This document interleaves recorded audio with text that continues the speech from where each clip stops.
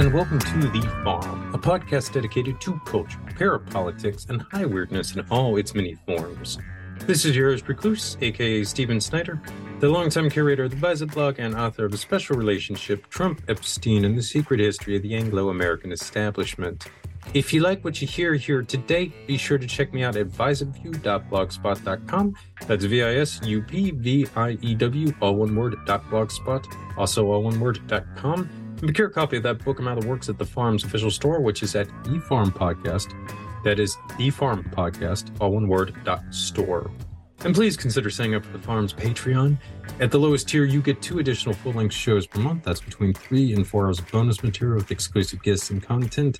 And our all-access patrons have access to The Farm's monthly Zoom party meeting, my State of the Union addresses, periodic write-ups, dispatches from all the adventures I have, insights into the research that's ongoing over here, and all kinds of other goodies. It's a lot of material, guys, so definitely give that a consideration here.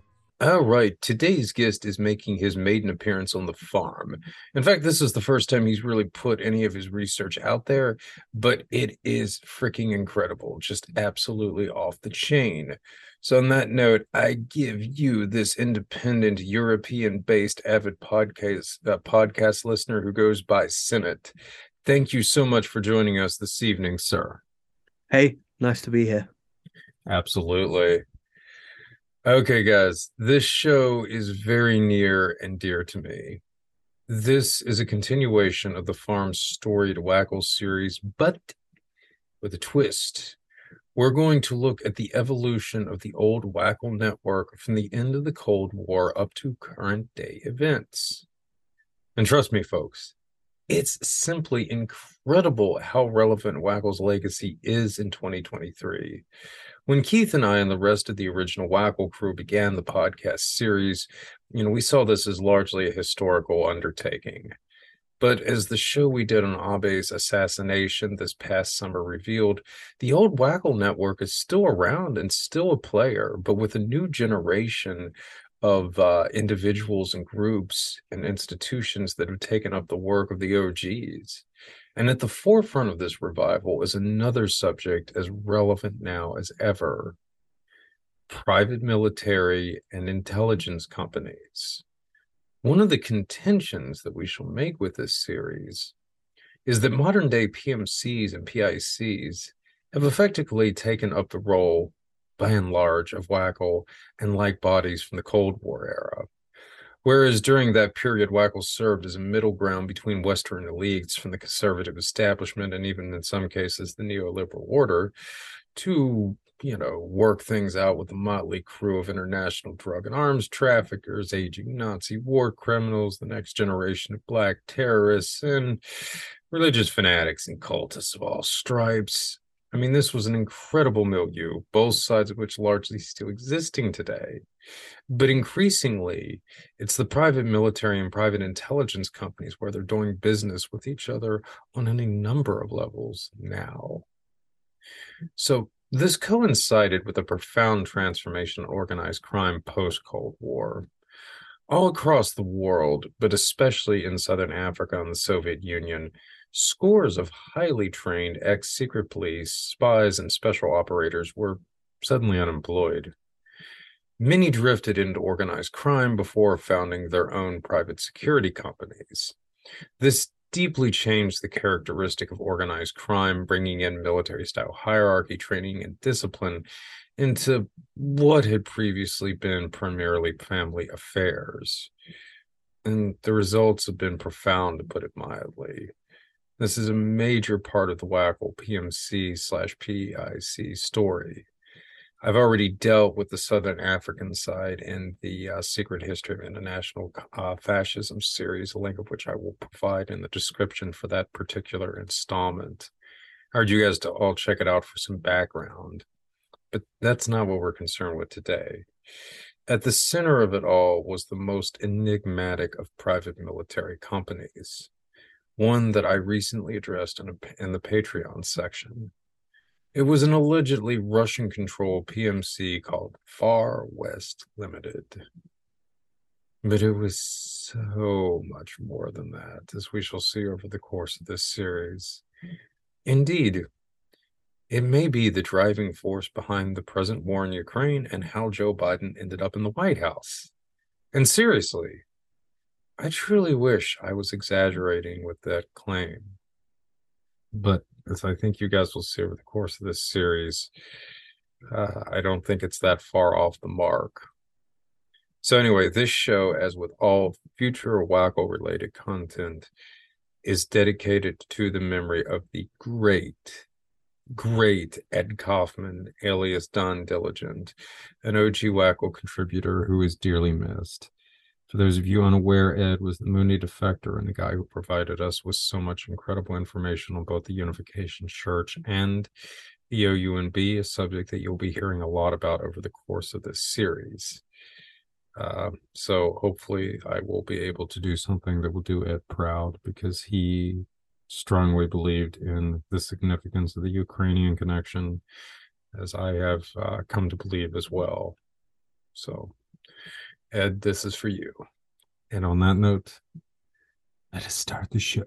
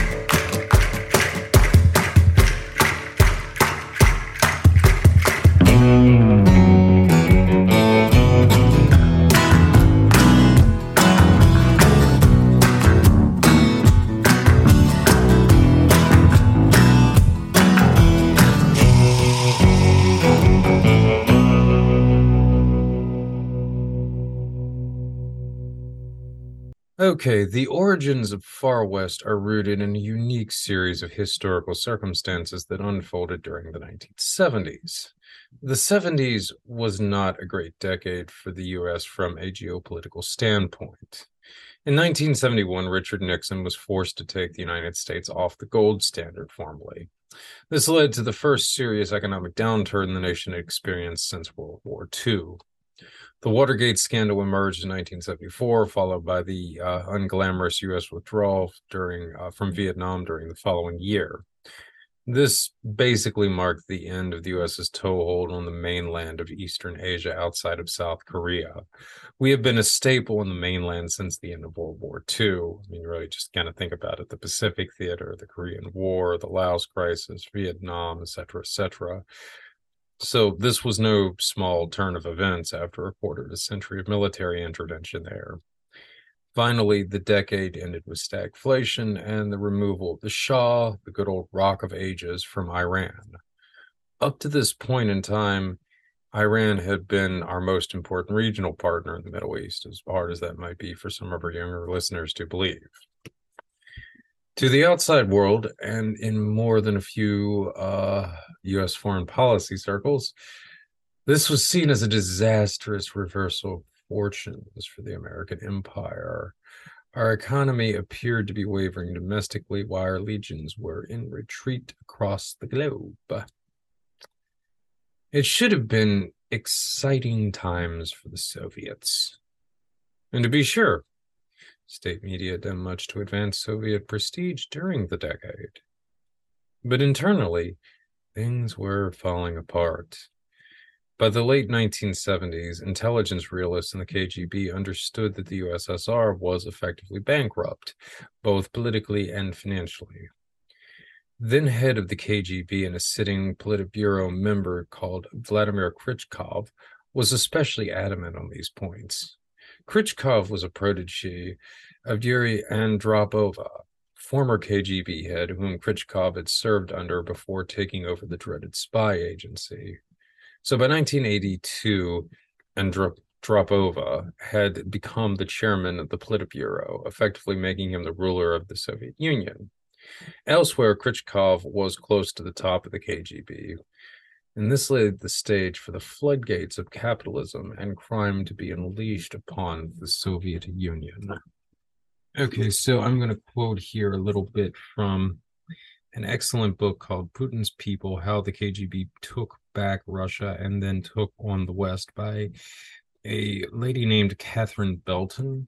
There's a lot of interesting stuff in this work, but there is a certain bias to it, which you might get a chance to point out here in just a second.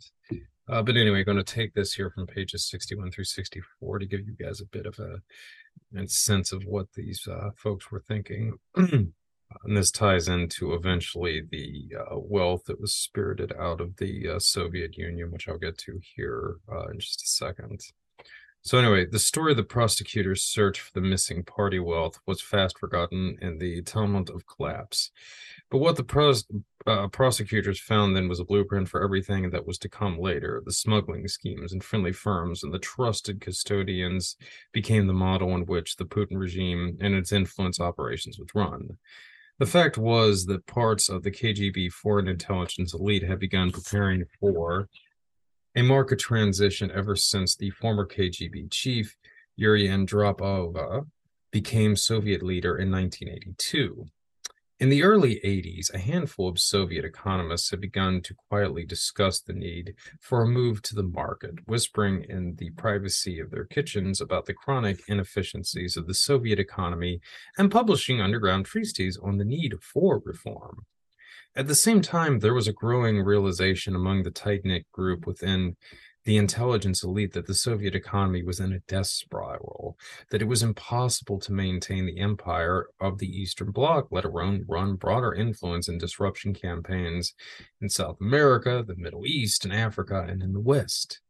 If you want to have a policy of being a great empire, you should be able to spend a huge amount of money, said one person who worked closely with reform-minded foreign intelligence chiefs in those days.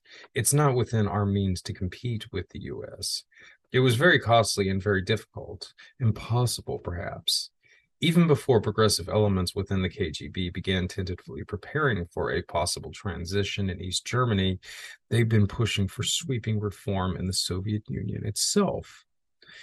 The Soviet economy was being drained of resources by the push to build up military production and compete with the West at the expense of everything else. The communist state was, in theory, succeeding in delivering its socialist vow of providing all workers with free education and health care. But in practice, the planned economy simply didn't work. Instead, there was a corrupted system under which the ordinary people the communist states were supposed to protect lived largely in poverty. The communist state could access plenty of natural resources for corrupt trading schemes, but it was failing to develop light industry to produce competitive consumer goods. There was no private ownership or even any understanding of what profit was. Indeed, the government handed down production quotas to each and every enterprise, controlled all earnings, and fixed prices for everything. There was no motivation for anyone, and the system just didn't work. Consumer good prices were fixed at incredibly low levels, but because of this, there was an acute shortage of everything.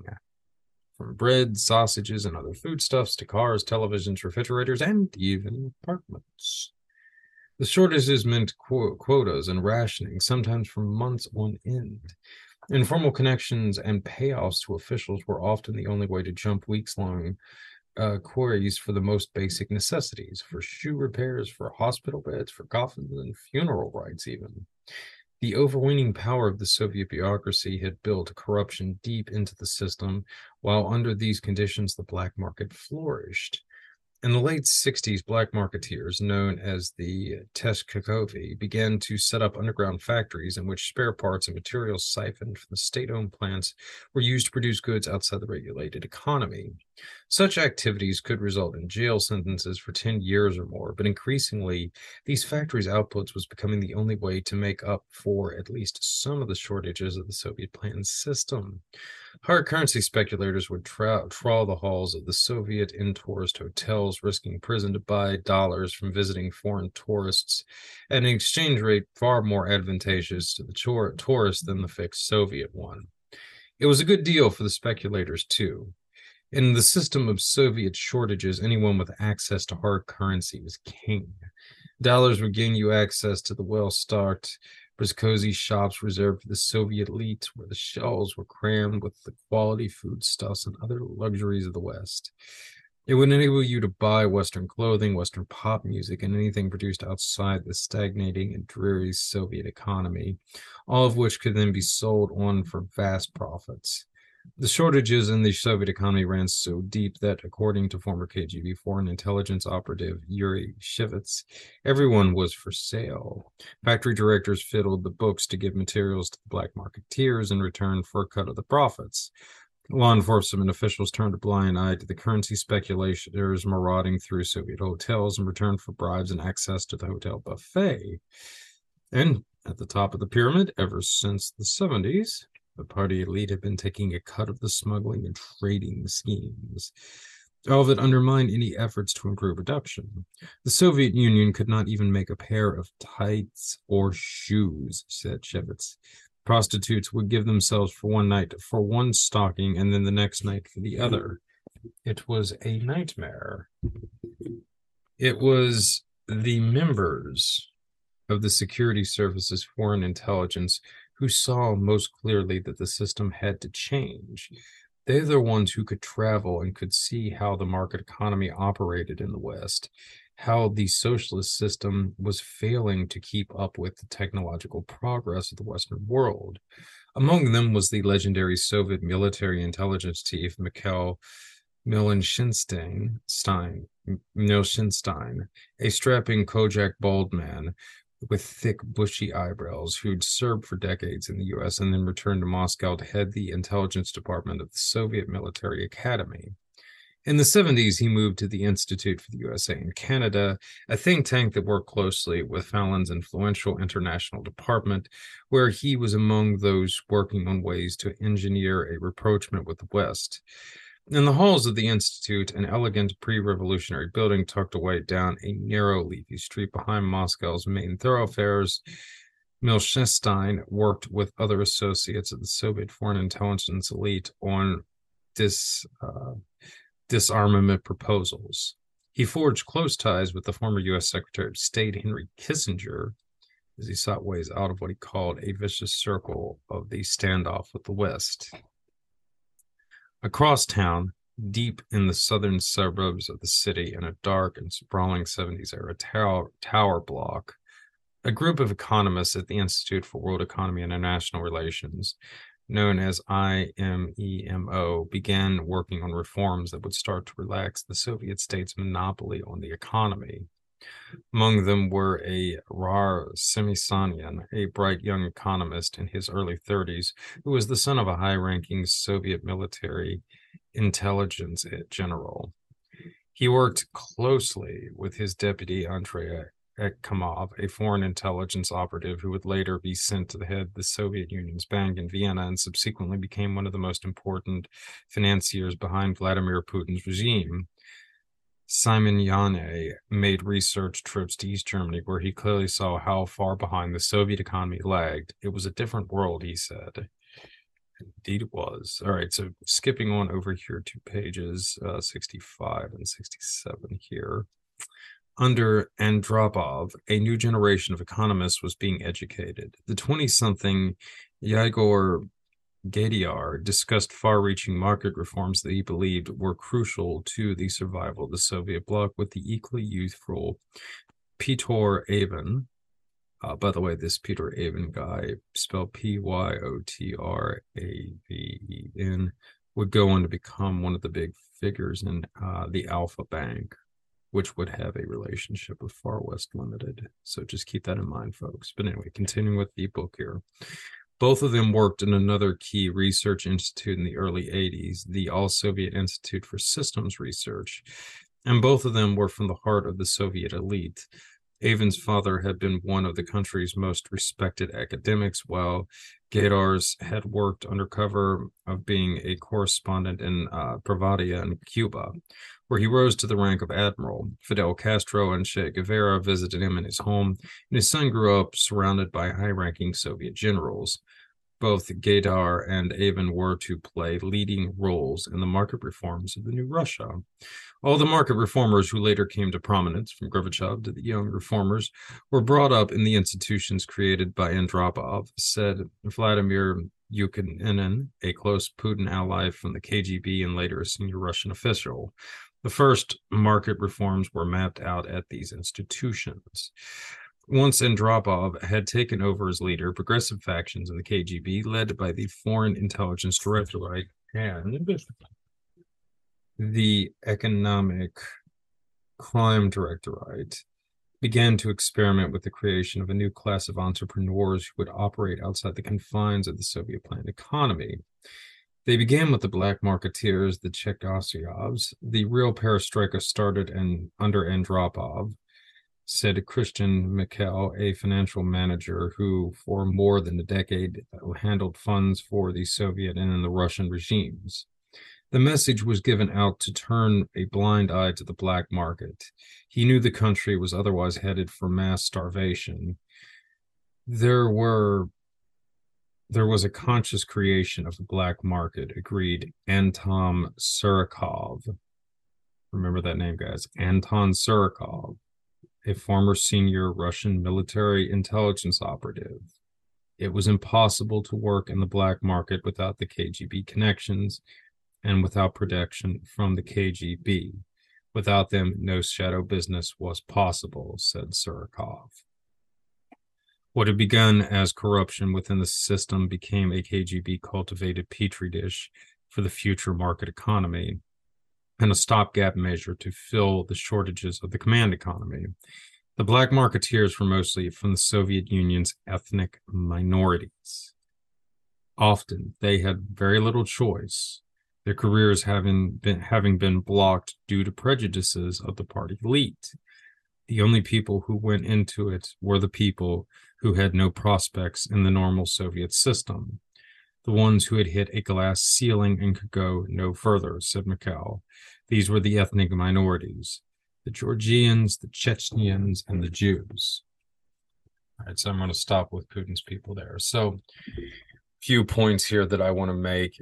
We're going to see a lot about how some of the ethnic minorities of the Soviet Union later turned up in very crucial roles in Far West Limited, and that's important to keep in mind. But another thing about this that I want to emphasize, this guy here that I just mentioned, this Anton Surikov, he was rather one of the founders of Far West Limited.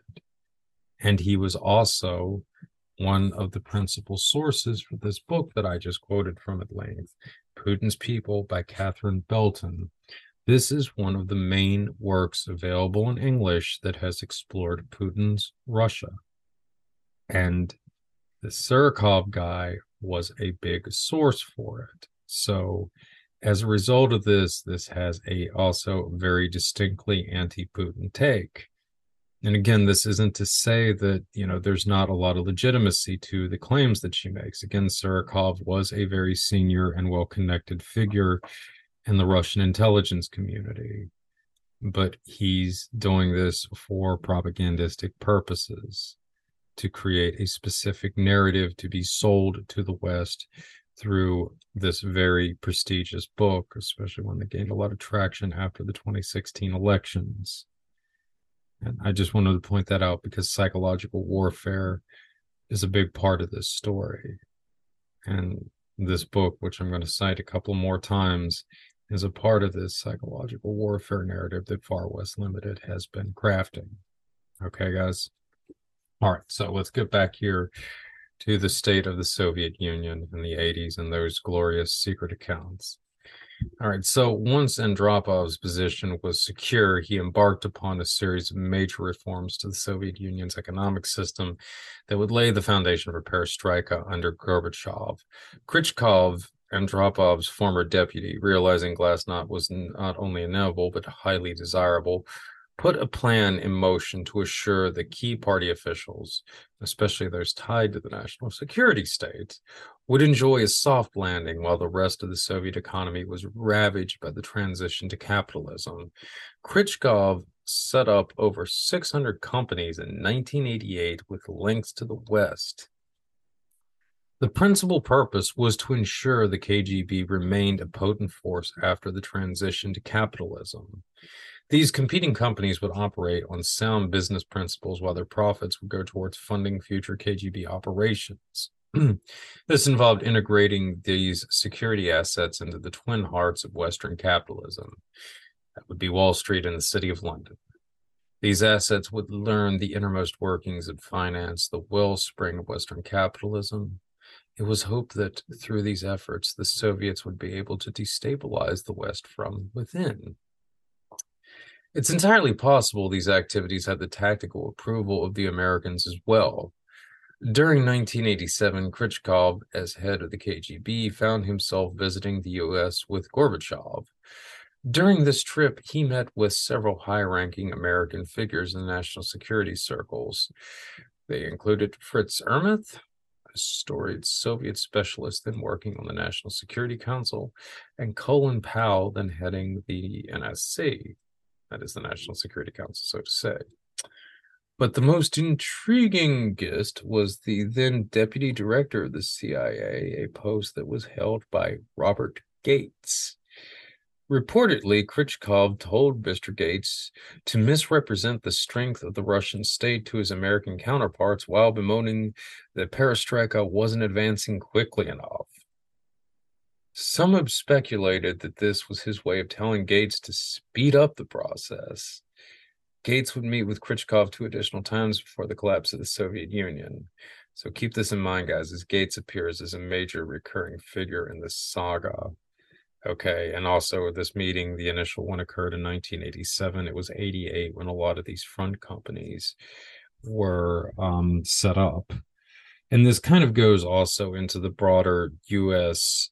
Strategic blueprint by this point in time. I mean, a big part of why the Soviets were freaking out about their economy's ability to match U.S. military capabilities is that we had already started to telegraph our new strategy by the early 70s. And it really revolved around a figure, a technocrat named Stefan Pisani, big figure in the American Security Council and the World Anti-Communist League.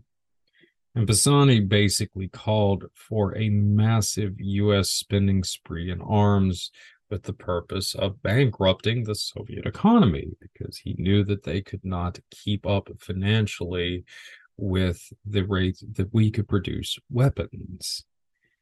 And this objective was pushed throughout the 70s by the so-called Team B. This was largely a group of ex-intelligence officers that began or I should say, ratcheted up the time-honored process of over-exaggerating Soviet military strength to create the illusion of a massive arms gap that we needed to counterbalance by a massive spending spree. And all of this went into effect during the 1980s when Reagan came into power, and also when a wave of terrorism was unleashed across the globe, much of it supported by the World Anti-Communist League in Latin America, in Southern Africa, and in Afghanistan that drew the Soviet Union into many of these spots militarily, and if nothing else, at least forced them to provide arms. So, again, it's important to emphasize the role that WACL was playing in all of this. They provided these sort of ideological plan for how we could bankrupt the Soviet Union on the one hand, and then they also were helping to organize a lot of the practical forces that could be used to erode the Soviet Union's hold in the developing world. And so again, Khrushchev and all these guys are aware of this. I mean, we weren't trying to hide this. Stefan Pisani was actively publishing these plans in foreign policy journals. I mean, the Soviets were surely reading them. This is, again, why they were freaking out. They saw a future in which the United States was going to massively ratchet up its arms spending and its support for quote-unquote freedom fighters. And there was just no way they were going to be able to bear the costs of keeping pace with this, okay? So again, this makes this whole meeting here in 1987 so much more fascinating.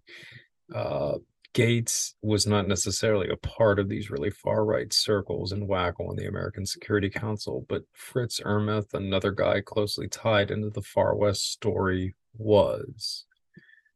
So you got two guys here with Gates and Ermeth who would play big roles in Far West later on at this meeting as well. So again, all of this is really, really interesting. Do keep it in mind. But anyway, let us return to the intrigues playing out in Russia. So the best laid plans of mice and men, as they say. There was a major flaw in Khrushchev's plan from the get-go, and that would be the man that he tapped to be his principal Western partner in these efforts. He was an Eastern European Jew turned British media mogul who went by the name of Robert Maxwell. Yes, that would be the same Captain Bob who sired Jeffrey Epstein's future Madam Ghislaine Maxwell. If tapping Maxwell to assist in this operation it wasn't enough, Khrushchev further exasperated the issue via another man Maxwell was put into contact with to assist him in these endeavors. His name is generally given as Simeon Moglievich. A Ukrainian Jew, Moglievich has been described as the, quote, boss of boss behind various Russian mafias. The accuracy of this is highly debatable, but he may well be the most intelligent and sophisticated of the Russian mafia dons at a minimum. Being groomed by Maxwell no doubt helped with that. Moglievich first made a name for himself by smuggling Russian Jews to Israel during the 1980s. So the pipeline of Russian Jews to Israel established by Maxwell and Moglievich would later have profound implications for both countries. From the late 1980s through the 90s, in a span of a decade, roughly 1 million Russian Jews immigrated to Israel. Okay. By the late 1990s, they were estimated to be nearly 15% of Israel's total population. This is a huge dynamic in Israel's relation with Russia and vice versa, as we will explore in future installments. For now, though, we need to pause briefly and consider the motives of the West having laid out the position of the Russians. While Robert Maxwell is popularly depicted as an agent of the Israelis and the KGB primarily, with some American links as well, this misses one crucial component, the British one. Long before Captain Bob hooked up with any of these intelligence services, he belonged to the Crown. His relationship with the KGB was known by the British since literally its inception. Indeed, they're likely the ones who encouraged it. And this was really the basis of Maxwell's power. He was the UK's unofficial back channel to the Soviet Union during the Cold War. This almost surely involved the transference of advanced weapons technology, as scientific espionage was long Maxwell's bread and butter. This is a subject that I deal with at length in a special relationship, which I urge you guys to check out for more information on this subject. All right. So just to pause here briefly, too, I want to point out is that the role the British played in all of this is often overlooked, but it is so incredibly crucial. I mean, if you really want to get down to it, the strategy that we are going to unfold over the course of this series is really one that the Crown has been working on for probably close to 200 years now. A lot of these groups, especially like a lot of these ethnic groups in Russia, were very closely cultivated by the Crown. This is especially true of the Ukrainians. British intelligence has been working with the Ukrainian Disaropa since I think at least the early 1930s, maybe as far back as the 1920s. They were actually the first significant Western backers of the Organization of Ukrainian Nationalists, a group that you'll be hearing a lot about, specifically the Banderite faction, the good old UUNB. They were big supporters of that. again, all the way back in the 30s. And they also were a big supporter of a lot of these Islamic groups in Central Asia, as we will get into as well. So many of these networks have their origins with the UK. And in the case of Maxwell, this seems to be another interesting connection because he was very much uh, a part of this, disarray or this dysphoria of Jewish assets that have been used by the crown over the years as well. And again, the UK did play such a significant role in the creation of Israel in the first place, especially through the mechanisms of the Amri family, Julian and Leopold Amri. Again, it's another thing that I get into in the special relationship. So, but anyway, let us get back to Maxwell here. So, his dubious loyalties and all that, it made his assignment for this a bit curious in some senses. But in all likelihood, it was probably related to an ongoing operation that the British were running against Bulgaria. So Bulgaria is easily one of the most important nations in the Cold War struggle, at least back in the day. It probably still is, but certainly during the first one. It was also the first among the Soviet satellites to seriously open its economy to the West. And it all started during the mid-1960s with the establishment of two separate entities. One was the Koricom, a hard currency chain store established to sell luxury goods to tourists and Bulgarians. And this provided Bulgaria with an early means of acquiring Western hard currencies. Far more important, however, was the establishment of the arms manufacturing behemoth known as Kintex. It was granted a monopoly on exporting Bulgarian arms to foreign hotspots. So, Bulgaria has long enjoyed a rich history of smuggling, and Kintex opened the floodgates to this in the modern era. By the end of the 1970s, not only was Kintex smuggling arms to hotspots across the world, but also to peoples in exchange for drugs, arts, and antiques, all kinds of other stuff. This formed the basis for the highly controversial Bulgarian connection, which rose to prominence during the 1980s. Of course, there were the arms. Kintex would sell to anyone. They sold AK-47s and rocket-powered grenades to apartheid South Africa, who in turn dispatched weapons to UNITA proxies in Angola to be used against Cuban and pro-communist forces there. Keep all that in mind, by the way, because we'll be getting back to the UNITA Angola thing in a little bit. Anyway, this is an interesting case. Anyway, it's not an anomaly what they were doing there. The PLO could sell narcotics to the company in exchange for arms, and even the Contras in Nicaragua ended up with the arms from Kintex. It's likely the Mujahideen in Afghanistan were outfitted with weapons from Bulgaria to kill Soviet troops as well, paying them for them via heroin that was exported by enterprising Turks. 80% of the heroin used by Western Europeans was being smuggled through Bulgaria via Turkey on its way to Italy by the 1980s. On the Turkish end, and keep in mind Turkey was a NATO member even back then, a crucial partner was the DS, Bulgaria's version of the KGB. And on the Turkish side, another major partner were the Grey Wolves. And the Grey Wolves were a part of the Stay Behind network, a crucial one in Turkey. On the Italian end, the mafia and Propaganda Dewey collected the drugs. So both the Grey Wolves and Propaganda Dewey, again, these are crucial nodes in NATO's stay-behind networks, commonly referred to as Gladio, but that was only the name of the Italian wing.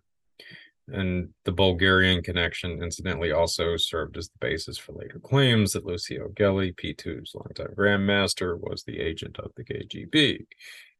Which was rather silly, in my opinion. To kind of illustrate this whole network appears to have still been functioning as recently as the 90s. One of the more famous or infamous P2 members was the Italian banker Roberto Calvia, who was found hanging dead from Blackfriars Bridge in London during the early 1980s. This came at a time when Banco Ambrosiano, which he headed, was emerging as a central piece in what was known as the Vatican banking scandal. And it was also going into collapse as well. The whole thing with this is really closely tied to a lot of intrigues with Italy at the time. St. Peter's Gate, which was the attempted assassination of John Paul II by a Turkish gunman supposedly trained by the Bulgarian security services, was also unfolding during this time. So anyway, Banco Ambrosiano collapses not long after Calvi's demise. It's broken up, it's sold off. One of the successors is known as Banco del Gottardo. So fast forward to the 90s. One of the guys seemingly tasked with setting up these KGB accounts is a former senior officer in said service named Felipe Turover. His father had been a senior figure in the foreign intelligence services as well, and a well-connected one at that. Among his many powerful friends was Giulio Andreatta, the long-serving Italian prime minister and a former Propaganda Dewey member. Gosh, imagine that. Here's this Soviet poobah's father working with a P2 man. So Turover is tasked with setting up some of these accounts to hide the party and the KGB's funds that I've been talking about with Krichkov. One of the banks he ends up using is Banco del Gottardo. Among the accounts it oversaw in this capacity was one for an entity known as Mabitech, I think, spelled Mabettex, an obscure Swiss company that won billions of dollars in contracts throughout the 90s to renovate the Kremlin. Mabitech later played a crucial role in bringing down Boris Yeltsin after it was discovered that Mabitech had issued the family credit cards, which they in turn used to go on some epic spending sprees. Turover was the informant who brought Yeltsin down, paving the way for Putin's rise to power. So, yeah. But anyway, I'll get into some of these intrigues in a little bit. Let's get back to Bulgaria and Kintex here. So, the West appears to have gotten far more out of this arrangement. It acquired access to Soviet-style arms to equip various quote-unquote freedom fighters across the Soviet sphere. And after being drummed out of Eastern Asia, the Bulgarian connection paved the way for reestablishing the Western heroin trade. But there may have been an even more nefarious endgame at play on the part of the West. For this, we return to the UK during the 1970s, just as Kintex was being opened when Bulgaria turned into a smuggler's haven. At the time, several prominent Bulgarians were living in London. At the forefront was Lyudmila Shevkova, the metaphysically inclined daughter of the Bulgarian dictator Tudor Shevkov. Lyudmila was a major patron of the arts and culture in Bulgaria. She also had a keen interest in esotericism. At the forefront was her fascination with the Russian mystic Georgia Gurdjieff and Nicholas Roerich.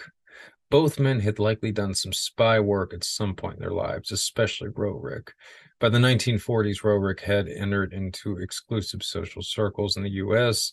These included, among others, then Vice President Henry Wallace. Interestingly, Lyudmila appears to have discovered Roerich later in her life when she was visiting India in 1975. There, she encountered Setsoslav Roerich, Nicholas's son.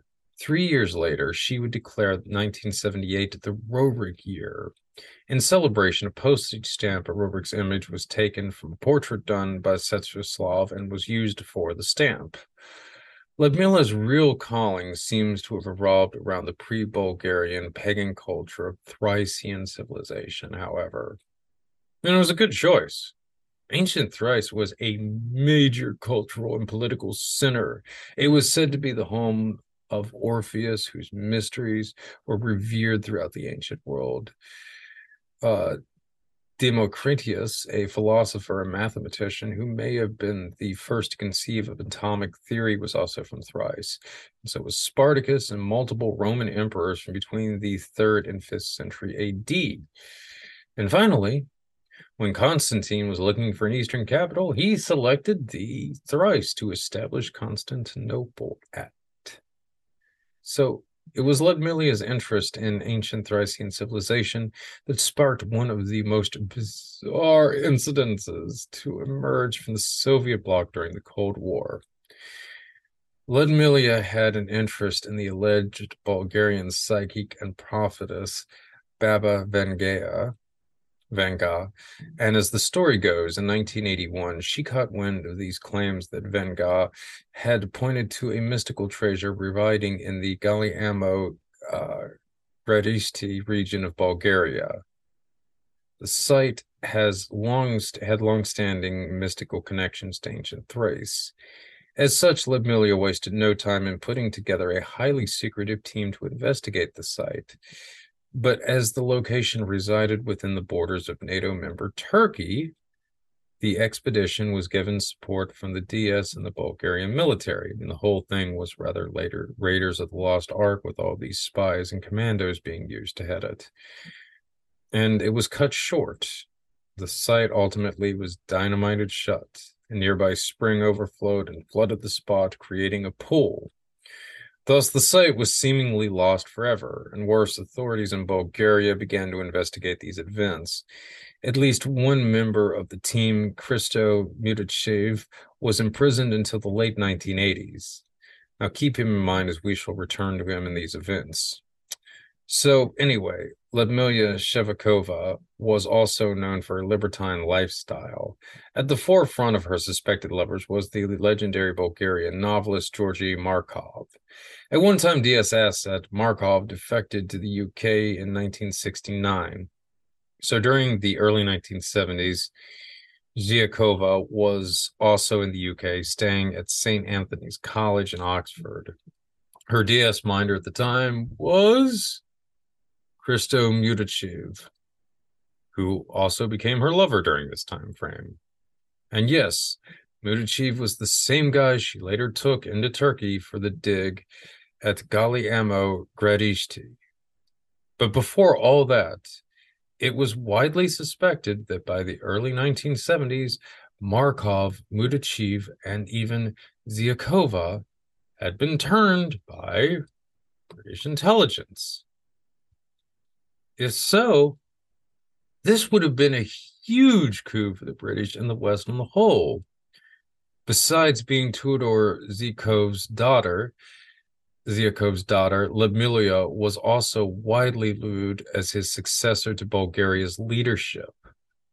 What this amounts to is this woman was being groomed to be the first female ruler of a Soviet satellite. If she had been turned by the West, this was huge on a number of levels. In other words, and there is ample reason to believe that this is the case based on how things played out. Markov was famously assassinated in the UK during 1978 via a Russian shot from an umbrella. Mutachev was arrested and imprisoned for smuggling Bulgarian artifacts during the early 1980s, as noted above. Ludmilla died suddenly in 1981 at the ripe old age of 39 from a sudden bout of brain cancer. At the time, again, bears repeating, she was the second most powerful figure in Bulgaria behind her father. And this is in the midst of this bizarre expedition to Galliamo Gradišti. And even the Bulgarian Minister of Minerals, another of the expedition's organizers, died suddenly during this time. This was another one of the things that led to the abrupt abandonment of the expedition. Adding further intrigue to these events were the activities of Ludmilla's legal husband, Ivan Slavkov, during this time. So Slavkov was the Director General of the Bulgarian Television Services, or BTS, meaning he basically controlled all of the programming in the country. At the same time, he was brokering the above-mentioned arms deal between Kintex and South Africa. Slavkov may even have been induced into this brokerage by an arms trafficker working with the South Africans who seduced him. This was actually a mother and wife duo that walked out of Austria with the daughter apparently doing some of the badger work. Anyway, the German newspaper Der Spiegel broke this story in 1980, eventually resulting in Slavkov's resignation from the BTS, the Bulgarian television service, in 1982. Gosh, guys, isn't 1982 keep coming up a lot, doesn't it? I wonder why. Anyway, it could be concluded from this series of events that, on the one hand, Ludmila Zevakova was aware of Bulgaria's emerging role as Eastern Europe's principal smuggling hub, especially for arms. This seems reasonable as her husband was directly involved in it, a fact she surely would have been aware of by at least 1980 when the German press exposed him. But as the heir apparent to her father, it's likely she was abreast of these developments well before then. This adds an additional level of intrigue to the bizarre archaeological expedition she headed to Turkey shortly before her death. Afghanistan was beginning to replace the Golden Triangle as the world's primary supplier of illicit opium, the so-called Golden Crescent, and the main distribution route ran between Turkey and Bulgaria before being surrendered to the loving hands of the Sicilian mafia. Was the expedition then more concerned with the smuggling of heroin than ancient artifacts? Certainly never know, but it's highly suggestive that Ludmila and so many people close to her either died during this period or were incarcerated or fell from grace. But the West need not have worried because because after Ludmila, the number 3 in Bulgaria was Andrea Lukhanov, another DS operative, and reportedly KGB bosses Vladimir Krichkov's most trusted asset in the country. That's why Krichkov had set Lukhanov up with Robert Maxwell as his minder when they opted to do business with the media giant. The decision to open the Soviet sphere to Maxwell had been made by Lukhanov to be his point man. And it made perfect sense as Bulgaria was at the forefront of the efforts to open the Soviet bloc to Western capital, both legal and illicit. Maxwell, under Lukhanov's supervision, was given a special account at the Bank of Bulgaria. This account was to be used to set up Krichkov's hundreds of front companies on behalf of the KGB. It was also here that the illicit money the KGB generated from arms and drugs trafficking would be laundered. Semyon Moglievich used the Bulgarian Cooperative Bank to launder money through during these years as well. Maxwell eventually took that one over during the late 1980s. So let's pause now and consider the implications of all this. So it's my contention that by the late 1970s, at least, aware that the Soviets were increasingly dipping their toes in smuggling to prop up a failing economy, a decision was made. The West would enable the Soviet security services to take a seat at the vast table of funding generated by the criminal underground. Here they would find all the money they needed to prepare for the post-communist era. But more importantly, from the West point of view, it was here that they would be compromised and corrupted. The rigid discipline of the Soviet state, and especially within the security services, would be eroded through criminal activity. And this, in theory, would make them more compliant to Western wishes. Outlandish, you say?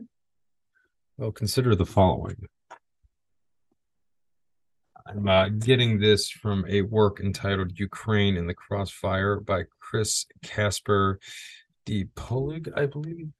Sorry if I'm getting that wrong, but is an excellent book, and the last name is D.E. space P-L-O-E-G. I definitely recommend it if you want some insight into the current conflict in Ukraine. But anyway, this addresses how the first President Bush reacted to the collapse of the Soviet Union circa 1980. Nevertheless, U.S. President Bush was not pleased and wished to seize what he saw as an opportunity to advance on the Soviets. To hell with that, he told the German chancellor. We prevailed and they didn't. We can't let the Soviets clutch victory from the jaws of defeat.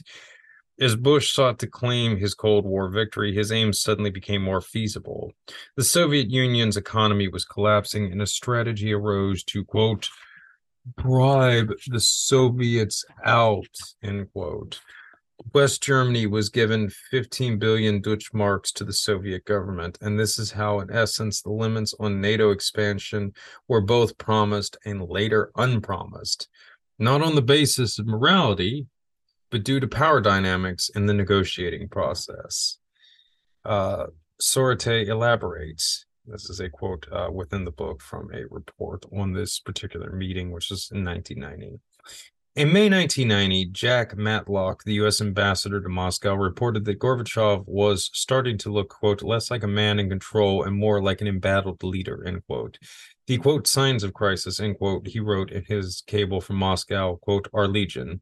Simple rising crime rates, proliferating anti-regime demonstrations, burgeoning separatist movements, deteriorating economic performance, and a slow, uncertain transfer of power from the party to the state and from the center to the periphery. End quote.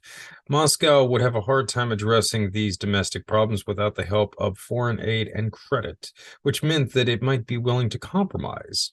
The question was whether West Germany could provide such assistance in a manner that would allow Gorbachev to avoid looking as though he was being bribed into accepting a reunified Germany and NATO with no meaningful restrictions on the alliance's movement eastward. Kohl accomplished this difficult task in two bursts. It's Hermann Kohl, by the way, the German chancellor. First, in a bilateral meeting with Gorbachev in July 1990, and then in a set of emotional follow-up phone calls in September 1990. Gorbachev ultimately gave his assent to a united Germany and NATO in exchange for face-saving measures, such as a 4-year grace period for removing Soviet troops and some restrictions on both NATO troops and nuclear weapons on the former East German territory. He also received 12 billion Deutschmarks to construct housing for the withdrawing Soviet troops and another 3 billion in interest-free credit. What he did not receive were any formal guarantees against NATO expansion. Another MIT study by Joshua R. Itzkowitz Schifrinson suggests, however, that this chain of events does actually suggest an agreement with against NATO expansion. Although it is true that no formal guarantees were issued, this is fairly standard practice in international diplomacy, and especially so during the Cold War. For example, even the infamous Cuban Missile Crisis was resolved through an informal agreement. Schifrinson documents how American and West German officials quite consistently gave the impression that the deal against NATO expansion was actually on the table all the while until the final reunification of Germany. As such, the formal agreement that no non-German troops would be deployed in East Germany could be understood as a confirmation of such a broader informal understanding. Schifrinson shows, moreover, that U.S. policymakers were consciously deceitful, privately making plans for the U.S. and NATO dominance in the region while suggesting otherwise during the negotiations. Such deceit was no small matter. Then U.S. National Security Advisor Brent Scowcroft recognized that a reunified Germany within NATO would be, quote, the Soviet Union's worst nightmare and, quote, rip the heart out of the Soviet security system. U.S. assessments even considered the possibility that the Soviet Union would trigger a, quote, World War III scenario to prevent this outcome. As Gorbachev called during the negotiations, when you say that NATO would disintegrate without Germany, this also applies to the Warsaw Pact, end quote. All right, guys. So I also want to point out, I believe Khrushchev was present during this 1990 venture to the United States as well for these negotiations with Bush. And again, this is a crucial aspect in a lot of the intrigues currently playing out in regards to NATO expansion. And again, it's important to emphasize that we got the Soviets effectively to agree to dismantle the Soviet Union through bribery. This is more or less effectively what they're even acknowledging there. And again, these were funds that were almost surely not spent on building housing for returning Soviet troops, but were probably siphoned off to these mystery accounts, which is another reason why it would be intriguing if Khrushchev was a part of these endeavors. But anyway, let's get back here to Bulgaria. So anyway, who was better to manage all of this corruption than Robert Maxwell? He of dubious loyalty and atop a vast criminal empire stretching across several continents. Well, it's commonly believed that the KGB and the DS were behind Georgy Markov's assassination, as well as Zakovia's sudden death and Mudachev's downfall. The role of British intelligence cannot be discounted in any of this either. Lyudmila Zivakova was many things, but few doubted her Bulgarian patriotism and her strong spiritual bent, especially against an atheistic regime greatly implies she had principles beyond money. Hence, the kind of wholesale corruption Bulgaria endured under future Prime Minister Lukhanov likely would not have happened on her watch. Thus, even if Zyakova and the circle around her were sometimes British assets, they surely would not have been willing to take things to their logical endgame in the fashion that Lukhanov did. When all was said and done, he and Maxwell were able to loot over $2 billion from Bulgaria alone into Western bank accounts. And certainly none of it ended up in the coffers of the Daily Mirror's pension fund, which Maxwell was also looting hundreds of millions of dollars from during this time. Indeed, very little of the money Maxwell acquired in these efforts has ever been recovered. Thus, the possibility that the British played a role in these events cannot be discounted, as their own banks profited immensely from these efforts, to say nothing of Maxwell's robust arms trade. But we've been another player in all this, too, that's important.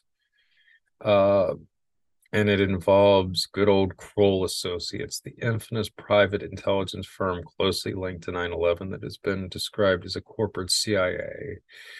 Kroll Associates were hired by Captain Bob during early 1991 to guard his financial empire from various banks, then demanding repayment on the loans that he had taken from them. At roughly the same time, i.e. 1991, Kroll was hired by the Russian government to locate all the money that had been siphoned off by Khrushchev for his KGB front companies. Kroll was also later brought in to investigate blunt diamonds in the Angolan conflict, which we will get to here in a second, and also the whole thing with 9/11. Needless to say, none of these investigations turned up much. So Kroll seems to be a major player in all this as a whitewash instrument. And again, another significant player in the whole private intelligence, private military field, though obviously they're much more in the former.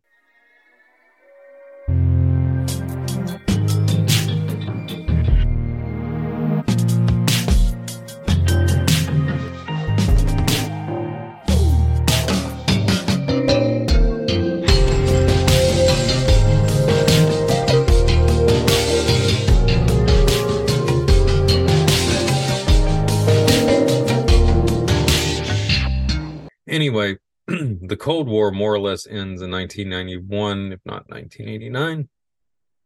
Regardless, Russia dramatically accelerates the process of privatization, just as Khrushchev had wanted to, and apparently which Gates had agreed to. We all know how this played out and the criminal atmosphere it created. But how did the national security states of the US and Russia view these developments in regards to their respective plans? That's the real question. Well, by the early 1990s, both the West and the Russians seem to have been getting the results that they planned for. Under Gorbachev, the Soviet Union began the process of collapse during 1989 and finished up by the end of 1991. Supposedly, it was the end of history. It's pretty clear the Anglo-American establishment was pleased with how things were playing out in Russia and the former Soviet Union, much as they were with developments in Africa during the same time.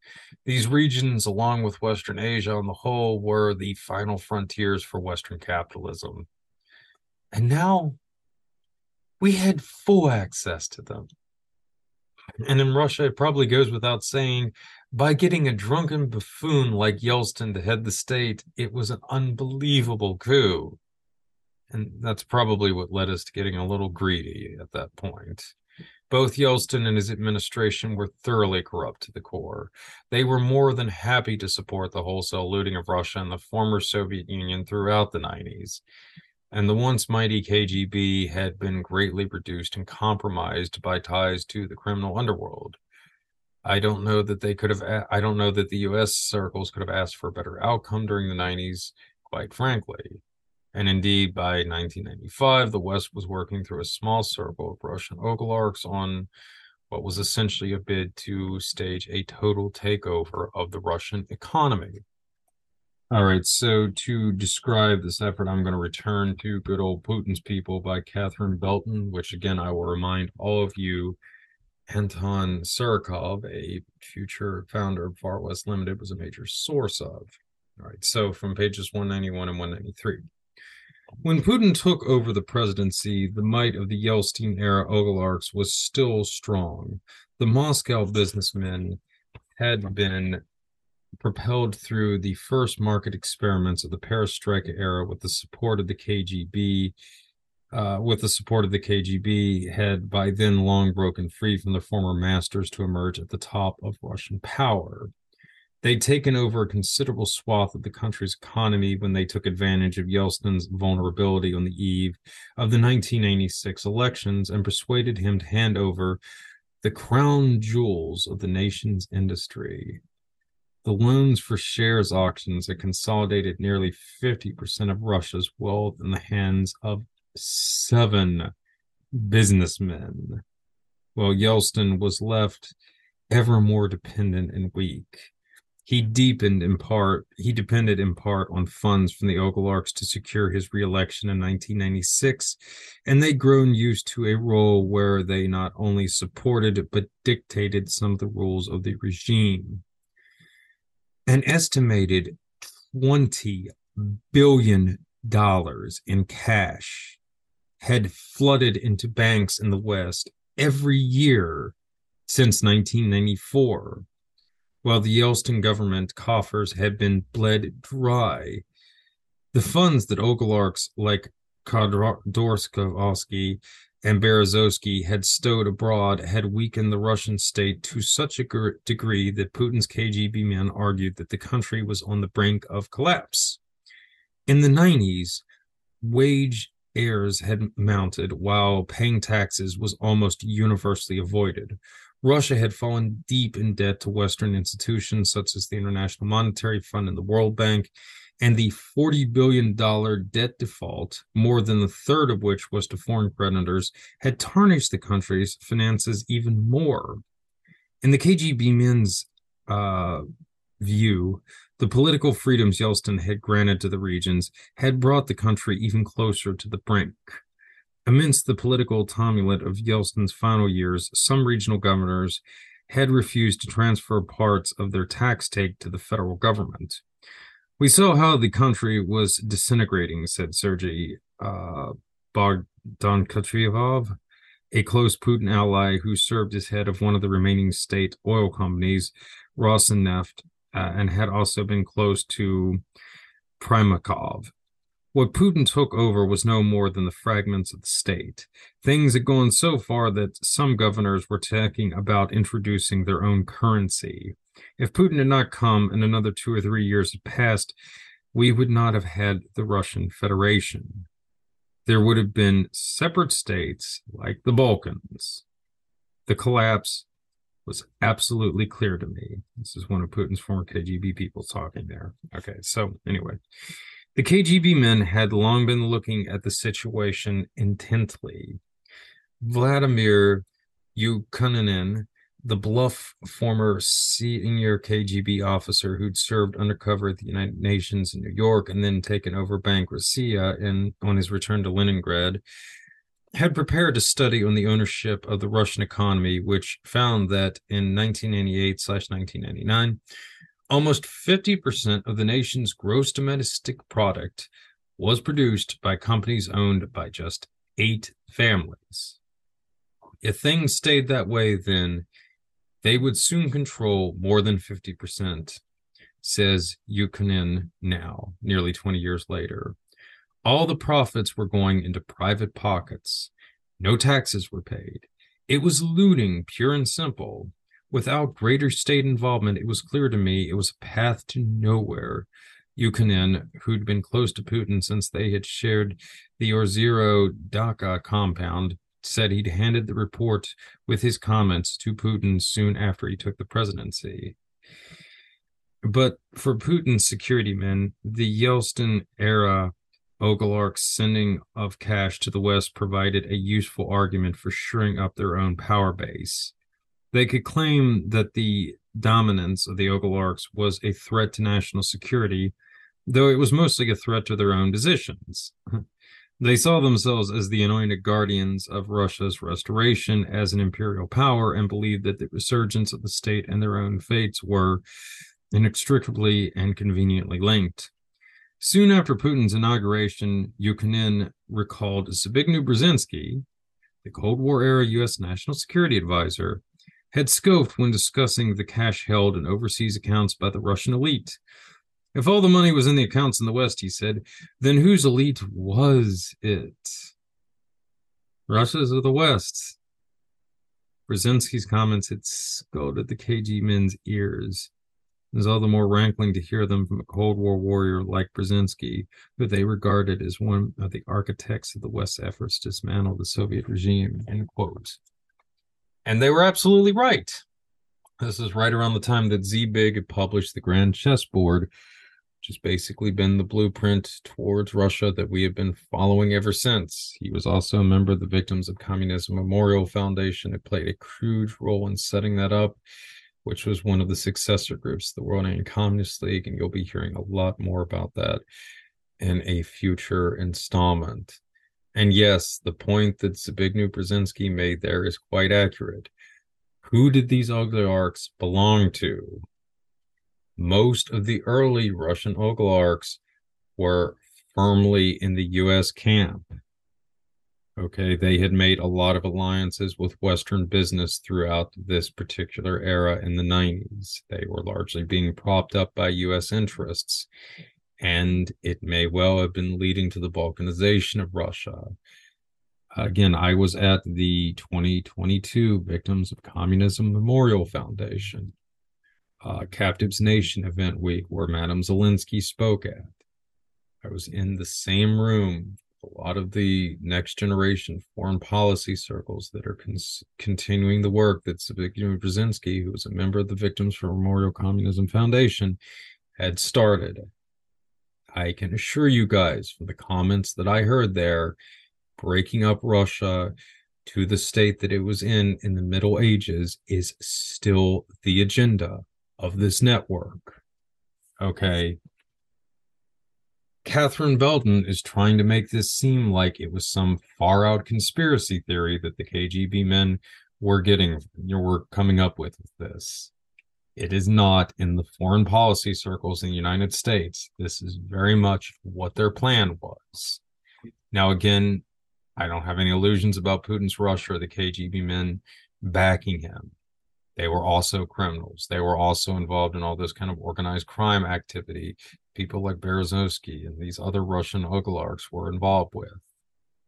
But once again, there's not really a honorable side in this. The West is basically operating through a handful of billionaires to destroy a sovereign nation through financial markets after, basically bribing out the officials.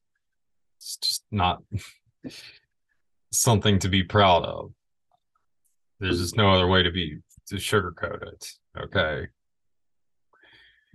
So, what about the Russians then? Well, Khrushchev's plan was working somewhat, but again, by the mid-90s, there was a bit of a problem with the whole takeover of the economy and all this, but, we'll get to those implications a little bit. But early on, it seemed to really be paying dividends. In Bulgaria alone, the first private company was founded by the security services, and within the first year alone, 90% of the private companies had been set up by the DS. You had similar things playing out in East Germany, for instance, and Putin was a part of those efforts in East Germany. We'll say that. Now, as I just noted, for many Russians and other Eastern Europeans, even those in the security services, their first exposure to capitalism was via organized crime. And for that exposure, I'm going to turn to an excellent work called McMafia: Journey Through the Global Criminal Underworld by Misha Glenny, British author. This is an excellent account, and it's much less biased as well in terms of depicting Putin's Russia than Putin's people is, to put it mildly. So anyway, here. Appealing to the police for protection was futile.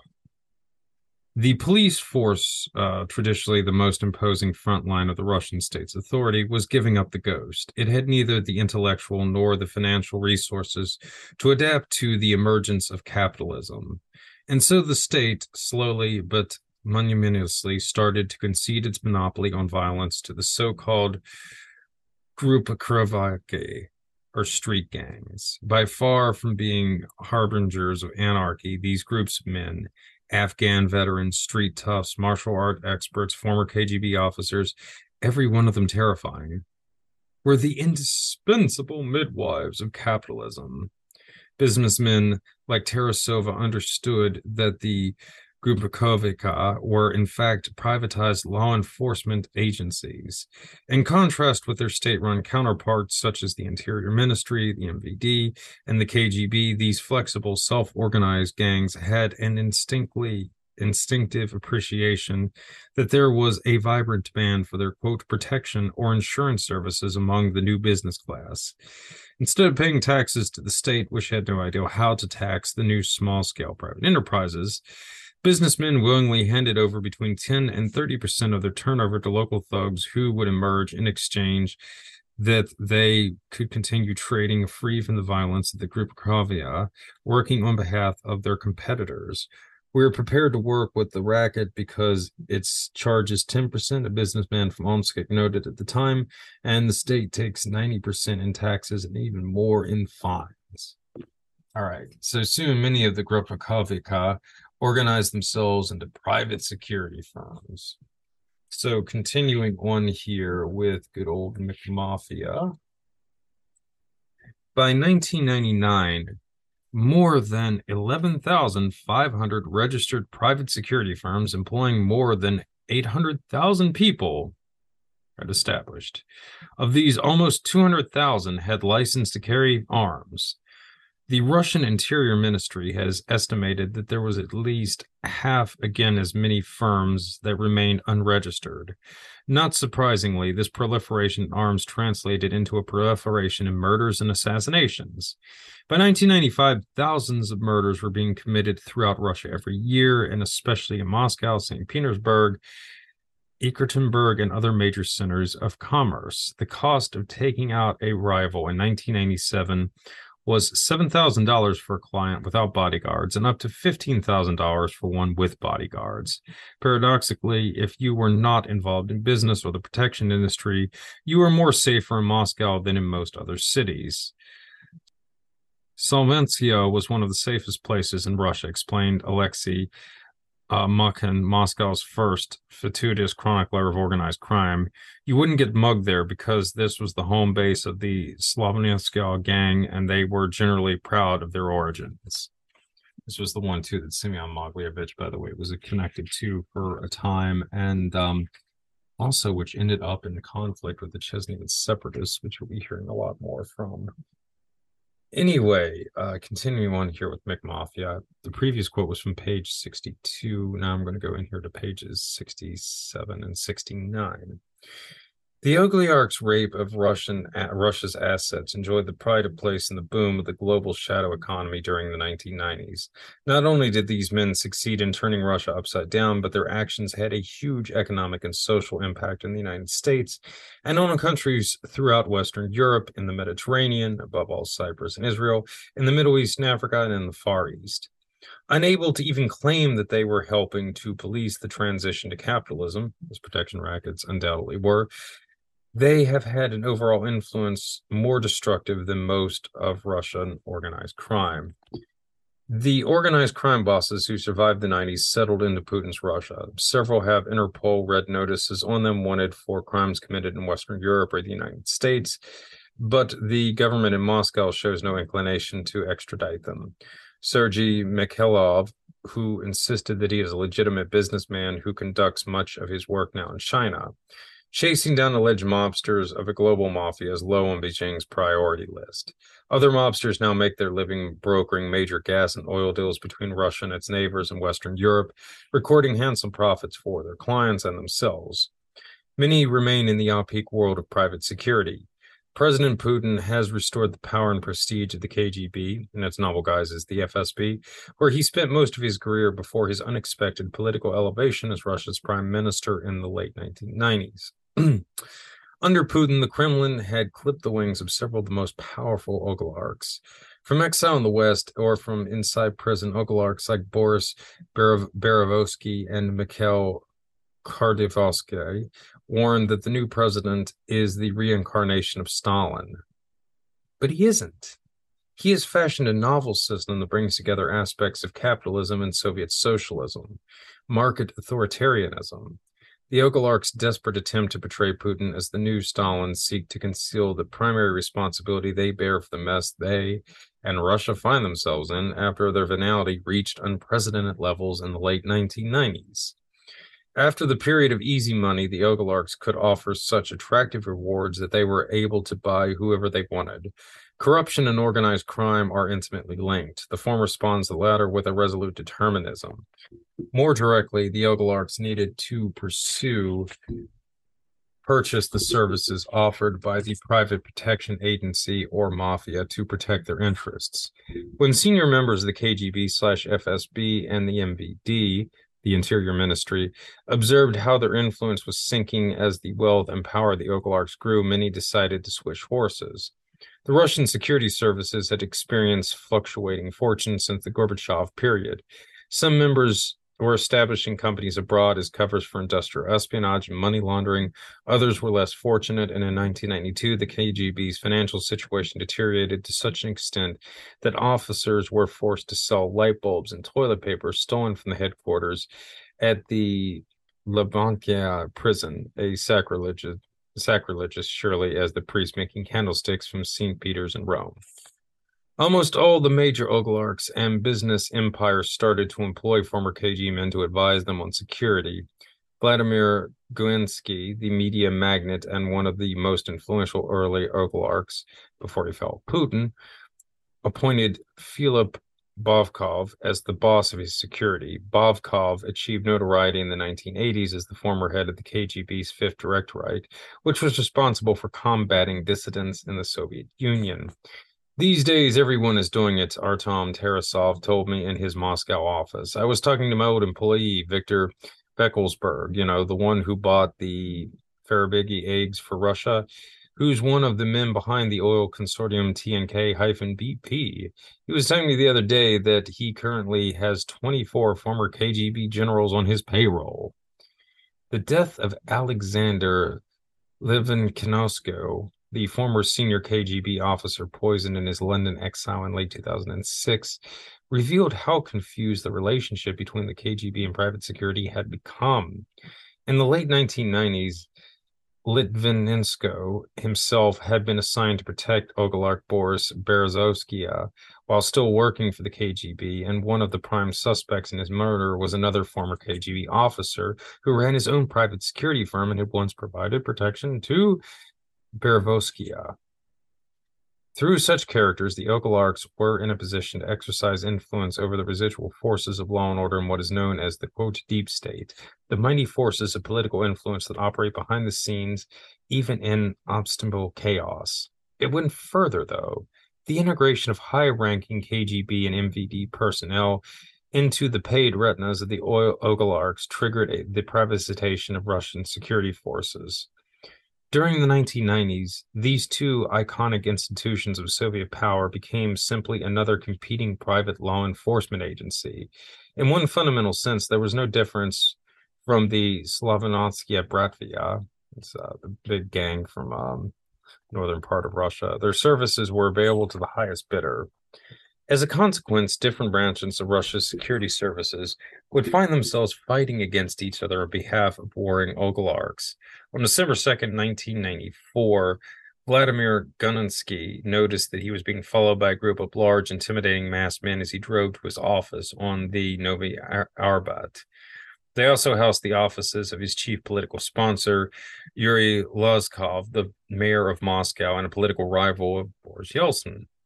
As the owner of NTV, the most popular independent television station, Gusinsky was among the most influential oligarchs and the one who excited jealous outbursts among his peers.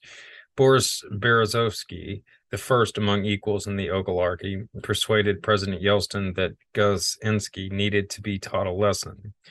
In late November, an article in the pro-Yeltsin newspaper The Snow is Falling had claimed that Gusinsky's Most company was planning to force its way into power. If this was a shot across the bows, December 2nd witnessed a full-scale broadside. The masked men started roughing up Gusinsky's bodyguards in the oligarch's car park.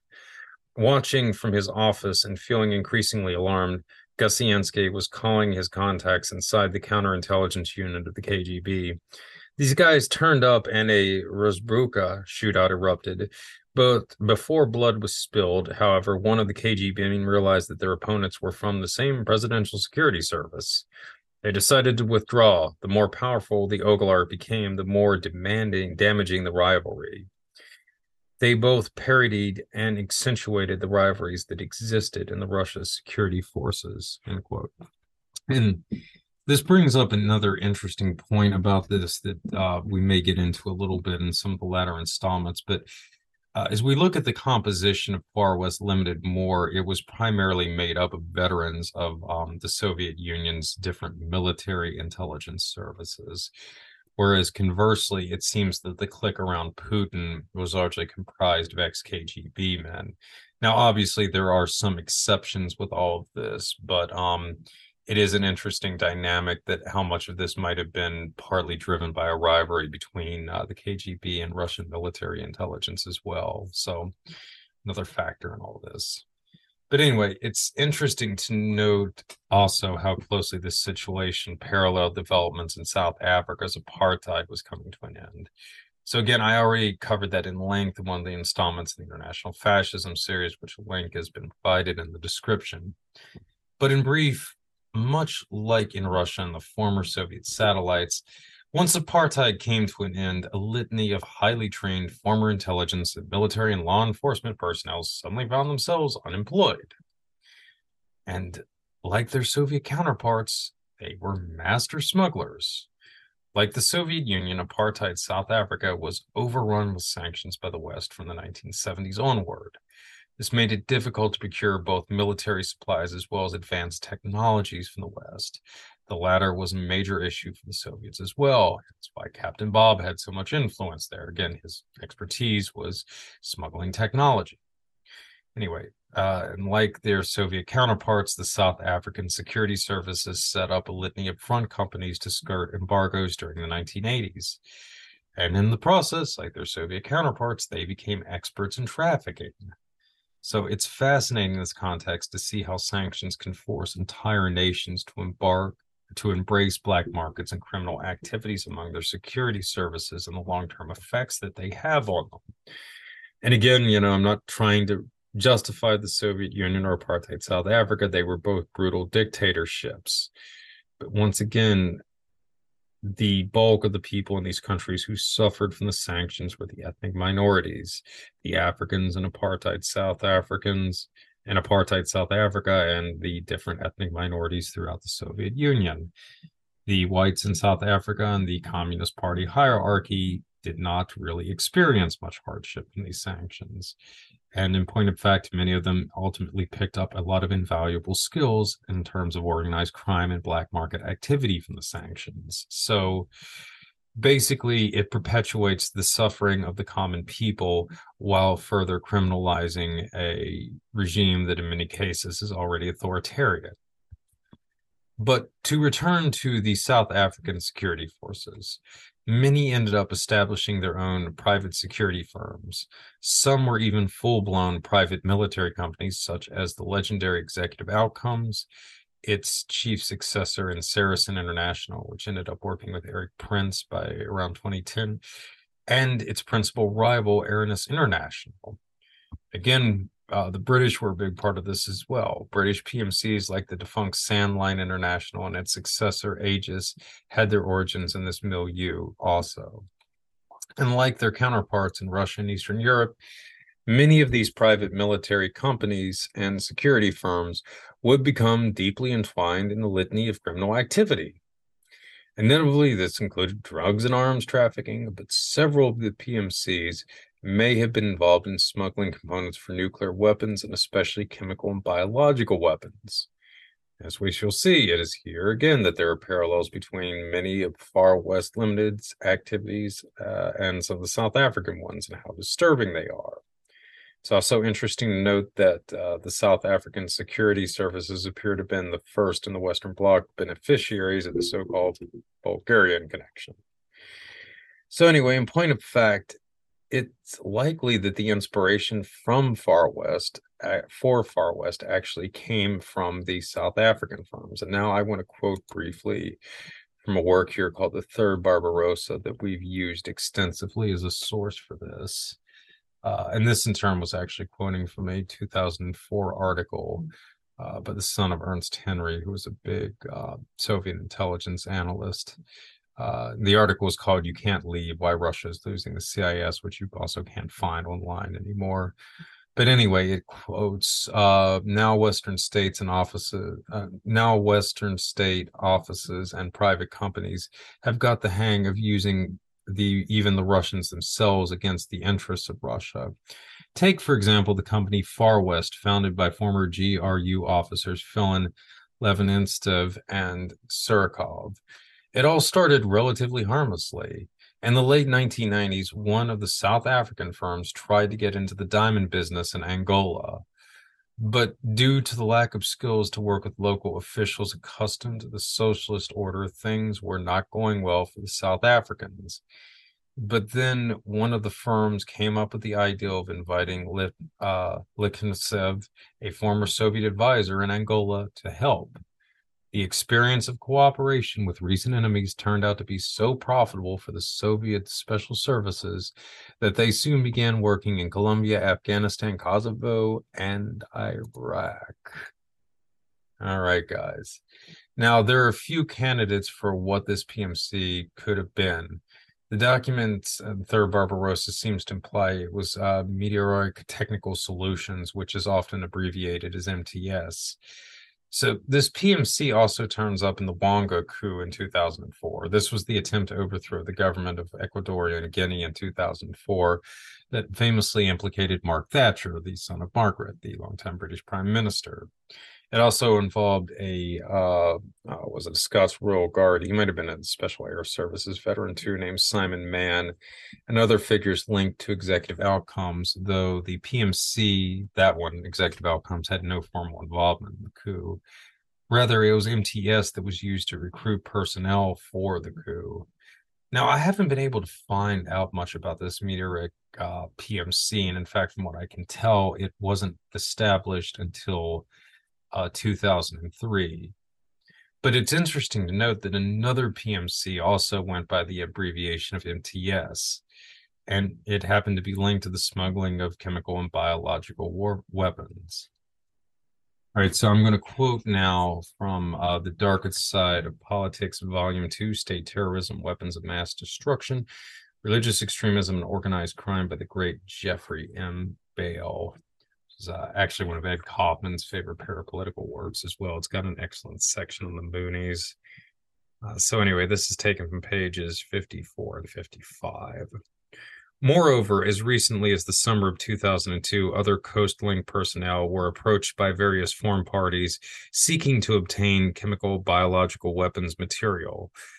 On 2 occasions, Dr. Dan Goosen, a former RL scientist now engaged in monitoring biological weapons for the National Intelligence Association in South Africa, was asked to provide coast-related biological materials that had supposedly been destroyed to foreign parties. In the first instance, he willingly provided a 5 milliliter sample of goat serum used in the anthrax diagnostic agent for livestock, and a 2 milliliter sample of freeze-dried E. coli genetically modified with the gene coding of a Clostridioponum perfidious toxin to a former CIA officer named Robert A. Zolke and his former handler Donald G. Mays, an ex-U.S. intelligence contract operative who spent years functioning as a, quote, independent arms dealer. The precise nature of the second prospective deal is less clear. According to some witnesses, Goosen was asked to provide anthrax bacteria and other BW agents to a group of, quote, Germans in exchange for $20 million. He then became suspicious as soon as he learned that the, quote, Germans were really Arabs, including a Qatari who worked at the Saudi embassy, and he opted out of the deal and told the National Intelligence Agency superiors. According to other sources, Goosen was the target of a South African police sting operation. A phony sheik approached him and offered to pay him $150 million for samples of anthrax bacteria in the aforementioned serum, as well as other items. Goosen was unwilling to provide such material to Arabs, who he feared might endeavor to use them as acts of terrorism, and therefore reported the incident to the National Intelligence Agency. At the moment, this later version appears to be more accurate. In both deals, the middleman between Goosen and the, quote, foreigners was a right-winger and retired South African Defense Force Major General associated with the Civilian Coordination Bureau named Ty Manar, who in 1989 established a company called Military Technical Services, MTS, that had links to the powerful South African mercenary recruitment agency, Executive Outcomes. Shortly after the collapse of the second deal, Manar suddenly died officially of a heart attack. According to his girlfriend, his peculiar discoloration and bloating symptoms prior to his death suggest that he may have been assassinated with some sort of poison, but this cannot be confirmed since relatives asked that his body be cremated and no autopsy was performed. These two examples may represent only the tip of a much larger iceberg of secret efforts by foreigners to acquire South African CBW materials. All right, so the third Barbarossa also mentions that the infamous Ukrainian arms trafficker Victor Bout was involved in these activities in Angola with the Far West team, or what became the Far West team, during the mid-1990s. Now, I've been able to confirm that one of the individuals he was working with was a ex-South African Defense Force and Executive Outcomes veteran named Fred Rindel. Rindel. Executive Outcome apparently fired him after they caught him trafficking blood diamonds, an activity that he went on to assist Bout with. For those of you unaware, by the way, Victor Bout, he was just recently released from a U.S. prison in a exchange with the Russian authorities. Bout was actually the inspiration for the Nicolas Cage character in Lord of War, which is a fantastic movie. I definitely urge all you guys to check it out if you haven't done so yet. Anyway, Rindel was working with an unnamed PMC in conjunction with Bout in Angola during the mid-1990s. So now I'm going to quote from a really interesting book here called Executive Outcomes Against All Odds, that was written by Evan Barlow. And this was the founder of Executive Outcome. So you're getting this kind of straight from the horse's mouth here with some of this stuff. It's an interesting work. It's definitely a whitewash in a lot of ways, but there are some very compelling subjects that are brought up in this account here. All right, so picking up here from pages 439 through 440 here. On February 22nd, 2001, during a sitting in the UN Security Council in which the arms and diamond industry in Africa were discussed, the speaker, Mrs. Lee of Singapore, stated, quote, "Clearly, the arms and diamond industries respond a very profitable war economy such that the diamond industry, which was the resource for the arms, has in turn generated an arms industry to protect the diamonds. It is a stalemate that has a high price, violence for economic control. We are here today to review the recommendations of the mechanism on the effectiveness of the implementation of many sanctions against UNITA, and to consider the appropriate actions against sanctions busters. In the case of diamond sanctions, modes of circumvention similar to those being used in Sierra Leone sanctions are described in the AVR report appear to have been used to conceal the true origins of diamonds from UNITA mines. These included the potential loopholes found in the Swiss tax-free zones. However, a serious allegation was made in paragraph 181 of the mechanism report that well-known clients of De Beers are knowingly buying rough diamonds from UNITA. And this and other questionable methods uncovered by the mechanisms require further investigation as to the validity of the findings. On the issue of sanctions busting, the report mentions familiar names. On the use of the aircraft from sanctions busting, Victor Bout has been identified as a key player, as has his heir Cess. The countries named in the report as being countries of origins for the arms exports to UNITA, and those accused of complicity in permitting the forging of end-user certificates for arms exports should be addressed in the issues raised. So these guys were all implicated in this here. Going in here to pages 442, 443. This is from a follow-up report, by the way, that was issued in 2009 by the UN, 2005 by the UN here, getting further into Rendell's role specifically in these activities. So anyway, the report stated, upon completion of the investigation, the panel of experts presented a report broadly depicting the methodology resorted to by UNITA in building up a significant military capability in breach of Security Council sanctions. The report highlighted the role of arms suppliers based in Bulgaria and Ukraine in supplying military equipment to UNITA. It also noted the role until 1997 of countries such as Zaire and later Togo and Burkina Faso in the provision of the proper documentation required for the purchase of arms, that is, end-user certificates, as well as facilities for the storage and transit of the weapons. Finally, the report cited the active participation of individuals acting as arms brokers in the procurement chain. These are pilots with military training and combat experience, often from Eastern Europe and South Africa or Southern Africa, who as individuals and entrepreneurs are prepared to undertake such activities.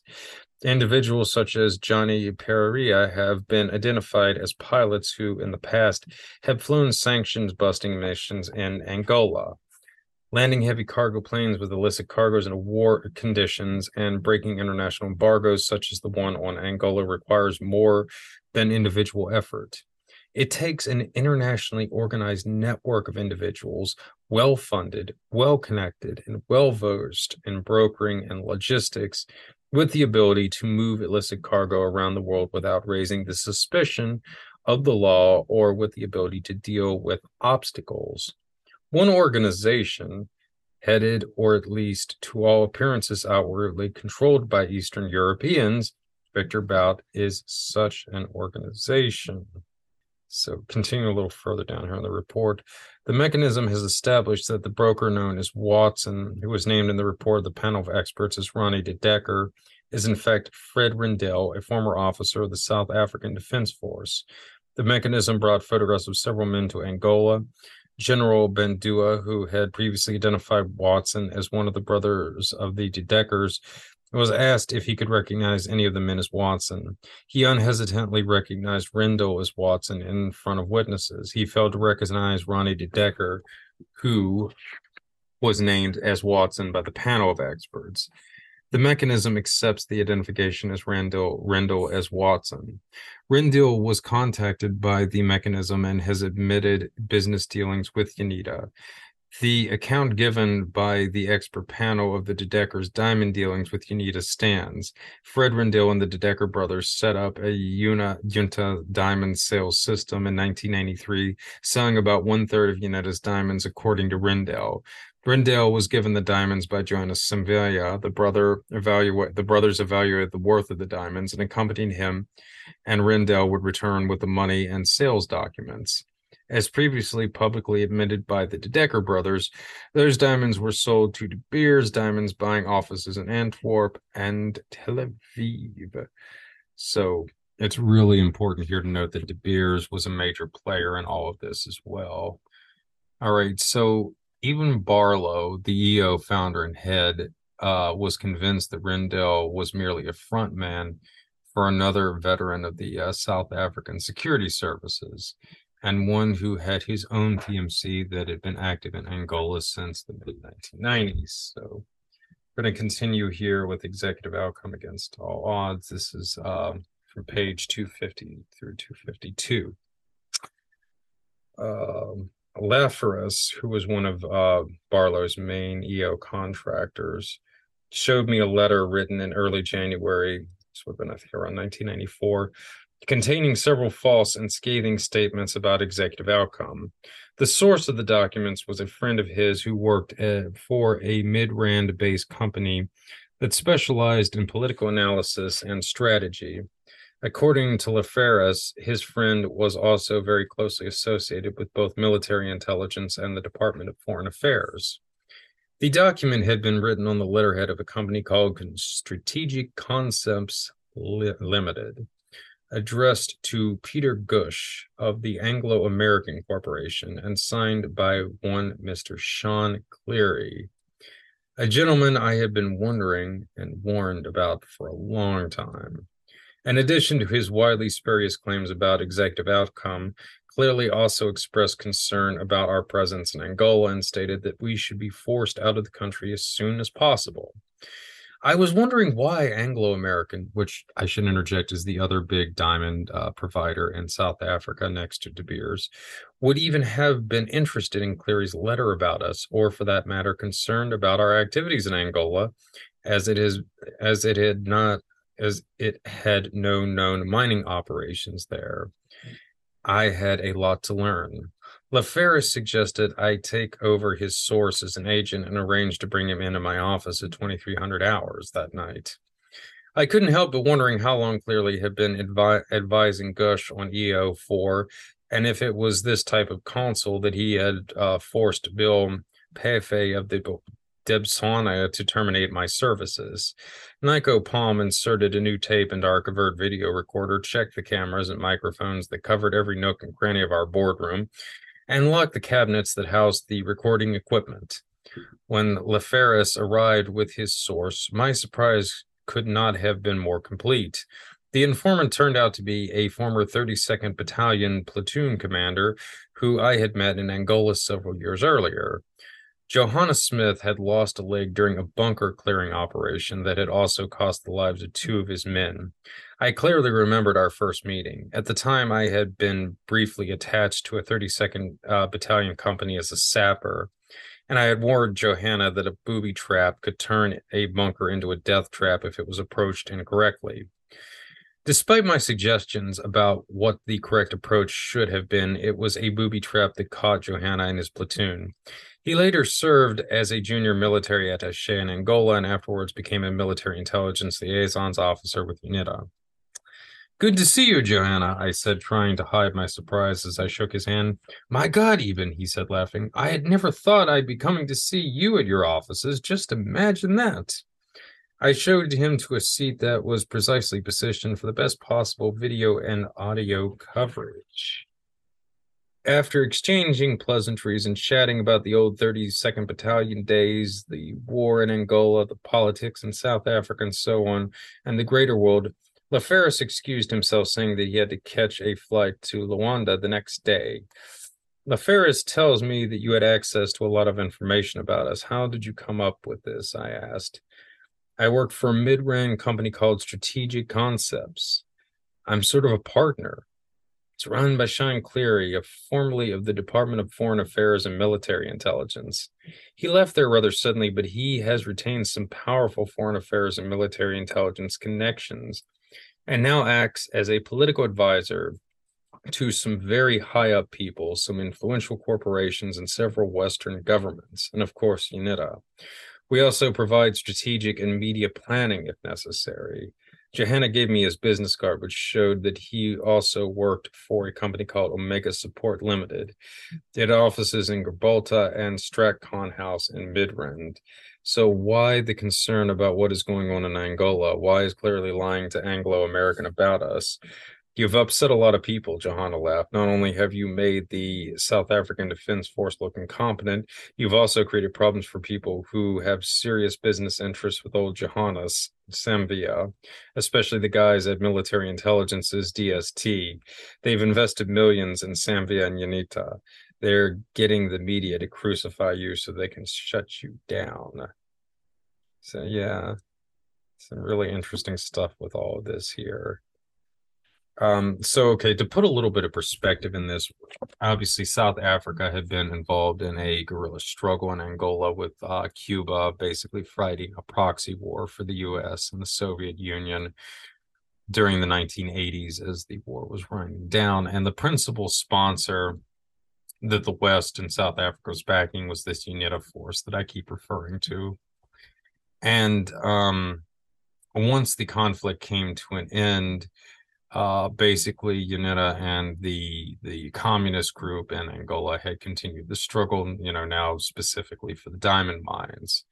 So around 1994, Executive Outcome was hired, but they ended up backing the former communist group and their quest to control the diamond mines in South Africa, which irked a lot of people in South Africa's security service because they had been backing UNITA since, I think like the late 70s or something like that.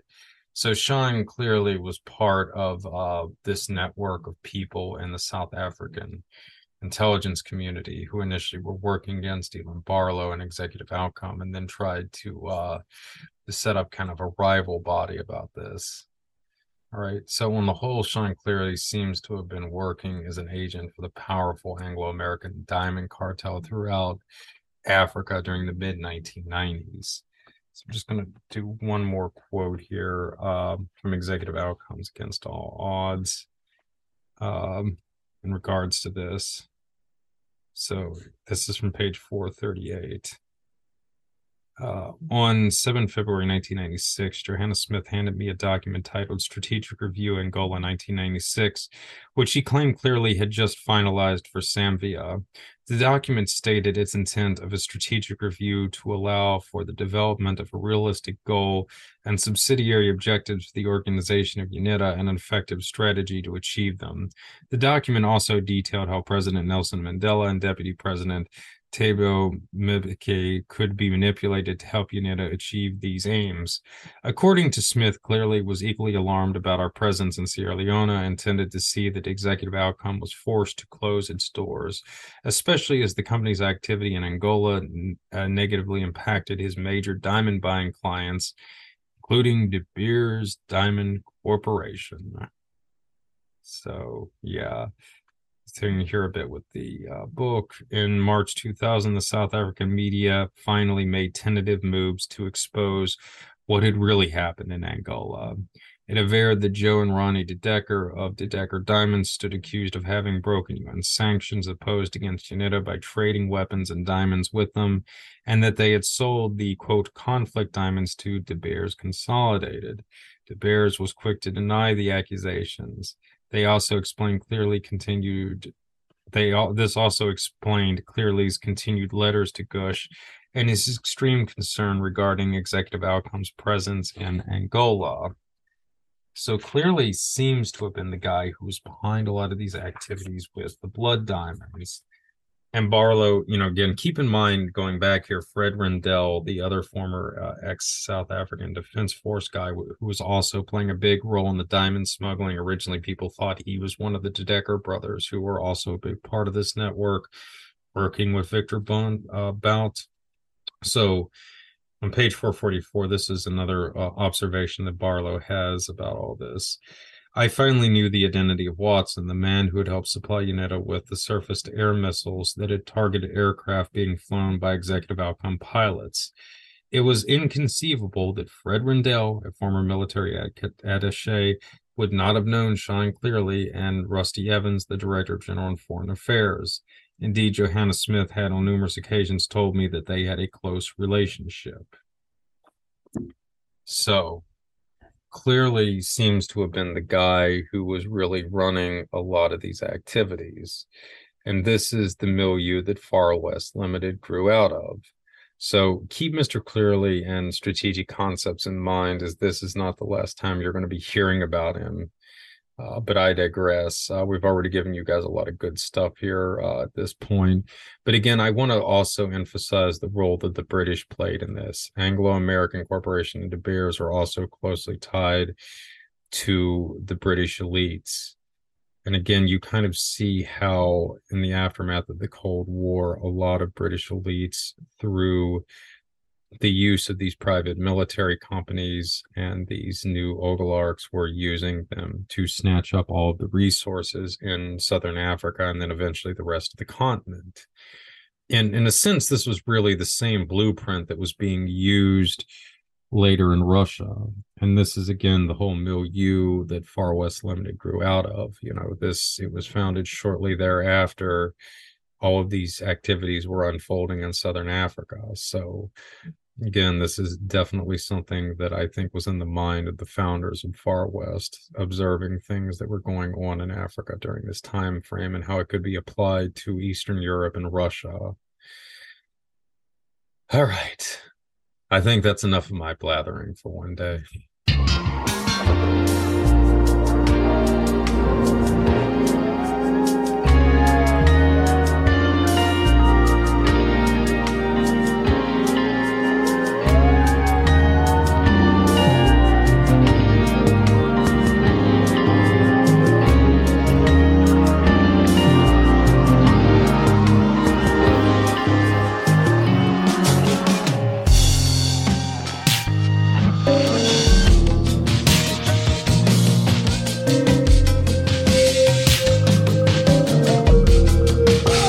All right, Senate, it's your turn now. So, can you give us a quick overview of Far West? Obviously, it's not a topic that a lot of people are familiar with, though hopefully I've maybe given a little bit of the backdrop now for everybody.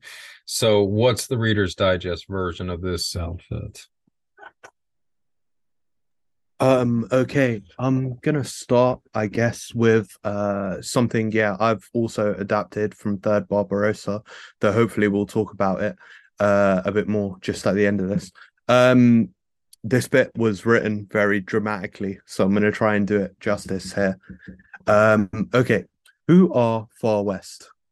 Far West are a group of individuals who, at their own peril, managed criminal enterprises in the 90s as agents of and officers of GRU. The scope and survivability of this syndicate was explained by protection provided by the top leadership of GRU, as well as corrupt members of the president's entourage. The main income of the organized crime came from the wholesale drug trade in Afghan heroin and Colombian cocaine. The notion that a group of private individuals, even those with corrupt and political ties to the secret services and state bureaucracy, could conduct commercial and political operations of the magnitude of Far West, like publicly blackmailing the top leadership of Russia, has even led to the theoretical notion of the existence of meta groups in the work of Peter Dale Scott. He endowed Far West with a miraculous power capable of playing the game of geopolitics. But Scott also drew a productive parallel between Far West and BCCI, the Bank of Credit and Commerce International, associated with Iran-Contra, I'm sure we all know. Although he did not draw the logical conclusion from this parallel that a meta group could be based on individuals, but that they should be backed by government agencies, I hope today I can give you an introduction to some of the key operatives of Far West from the from the end of the Soviet Union until today. Okay, now at this bit, you've got to imagine, let me set the scene. So there's dust, helicopters. Okay, during the Soviet invasion of Afghanistan in the provincial city of Shindand, Herat province, forces entered. Soviet special forces entered after capturing President Hafizullah Amin's palace in Kabul. A massive military base was constructed near the city. I think that same base has been used by everyone up until this day. Though officially only one combat unit of the Soviet special services were stationed in Shindand, the KGB operational detachment, Kapati 1,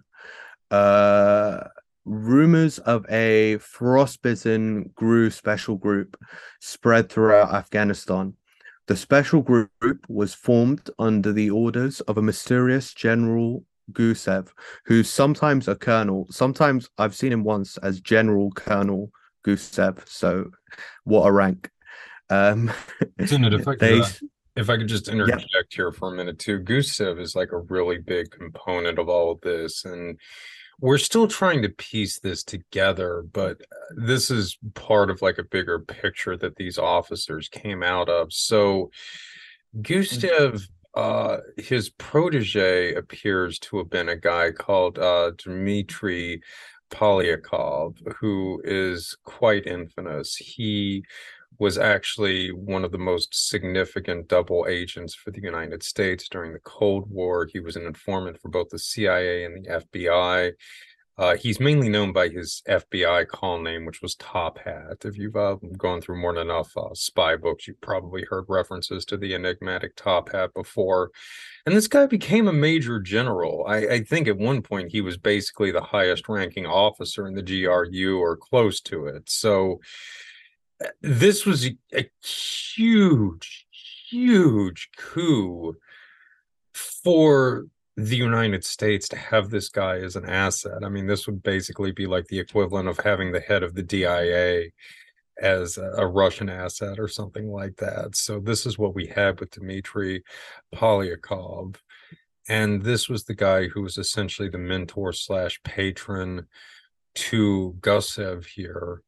And these two guys had an additional patron who's very interesting. His name was Lieutenant General Sergei Ivyotov, I believe, Izotov, who was also very interesting. This guy was the head of the GRU personnel department, and he had worked for 15 years in the apparatus of the CPSSU Central Committee before he was appointed there.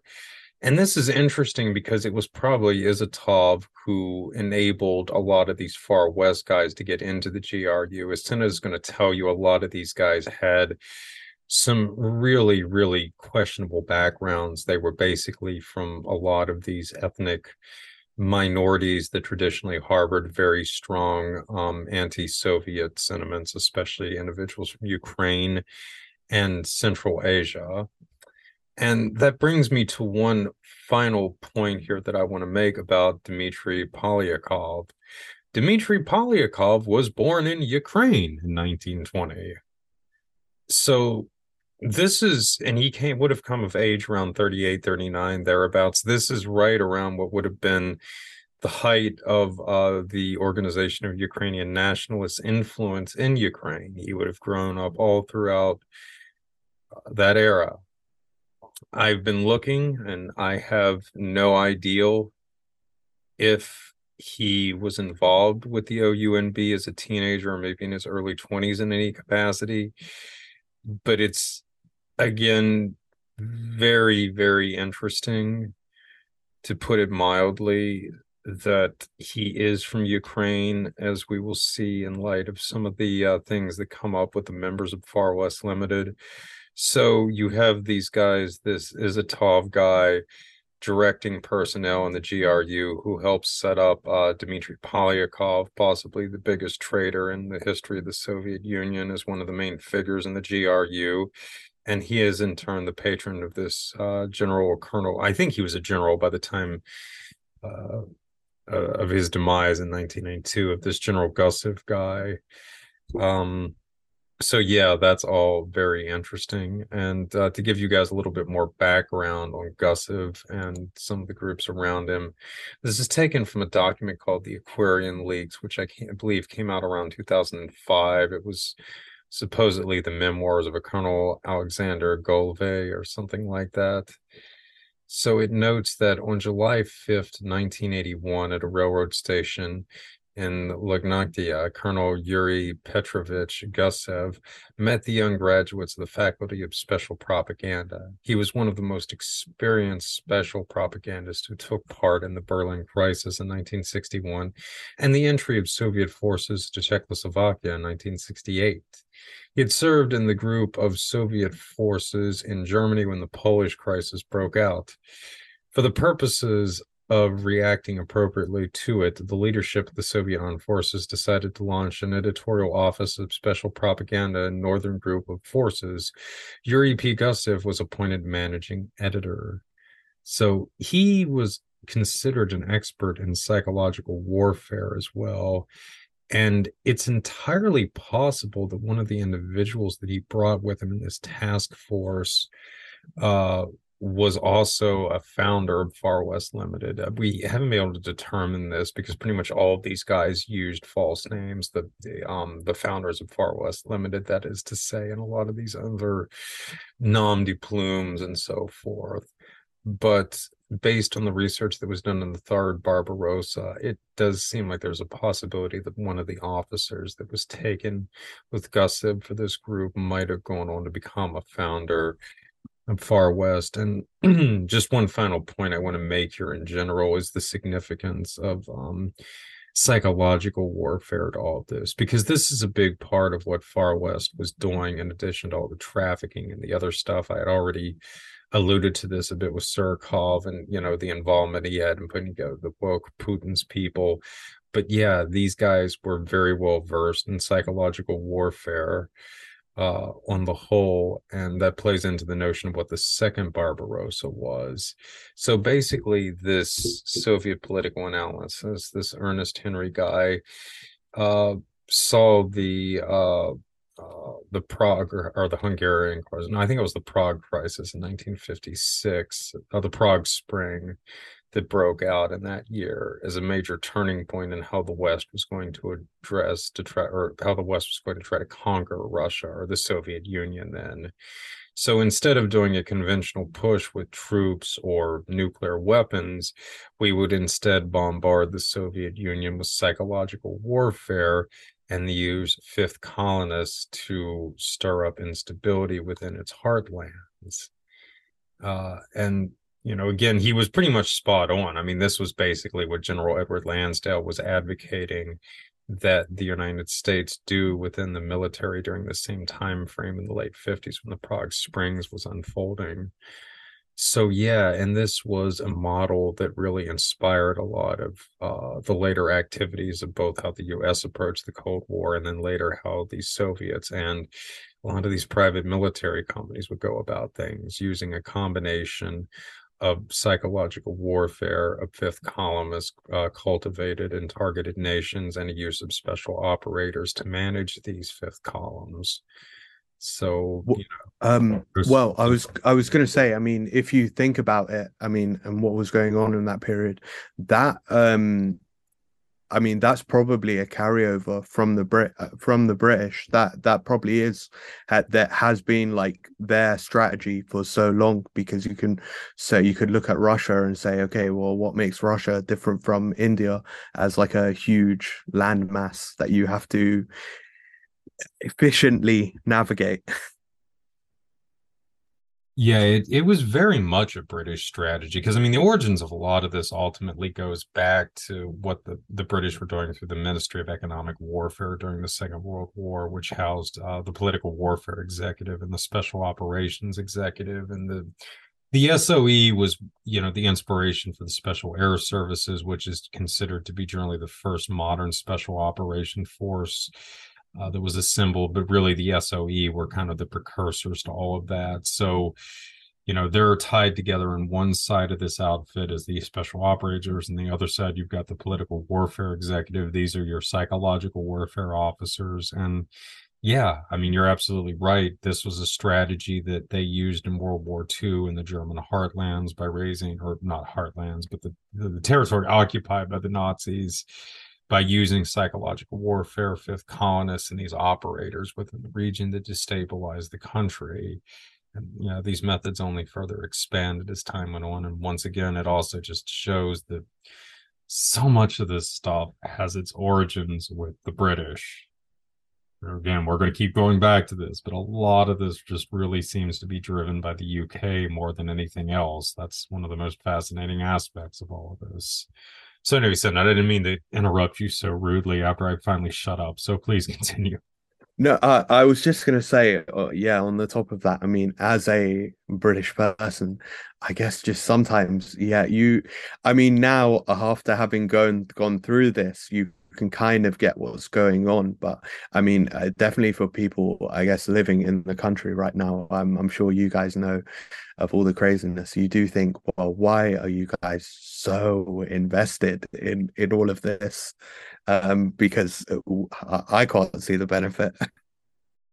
Yeah, but when you kind of understand that they've been using the Ukrainians now for what, I mean, almost a century or something like that to try to destabilize Russia, it's like, oh, well, they're just doing what they've been doing for decades. Like, it actually makes a lot more sense now. Like, uh, Yeah, yeah, but I guess like you think, well, you would say like at what cost, you know?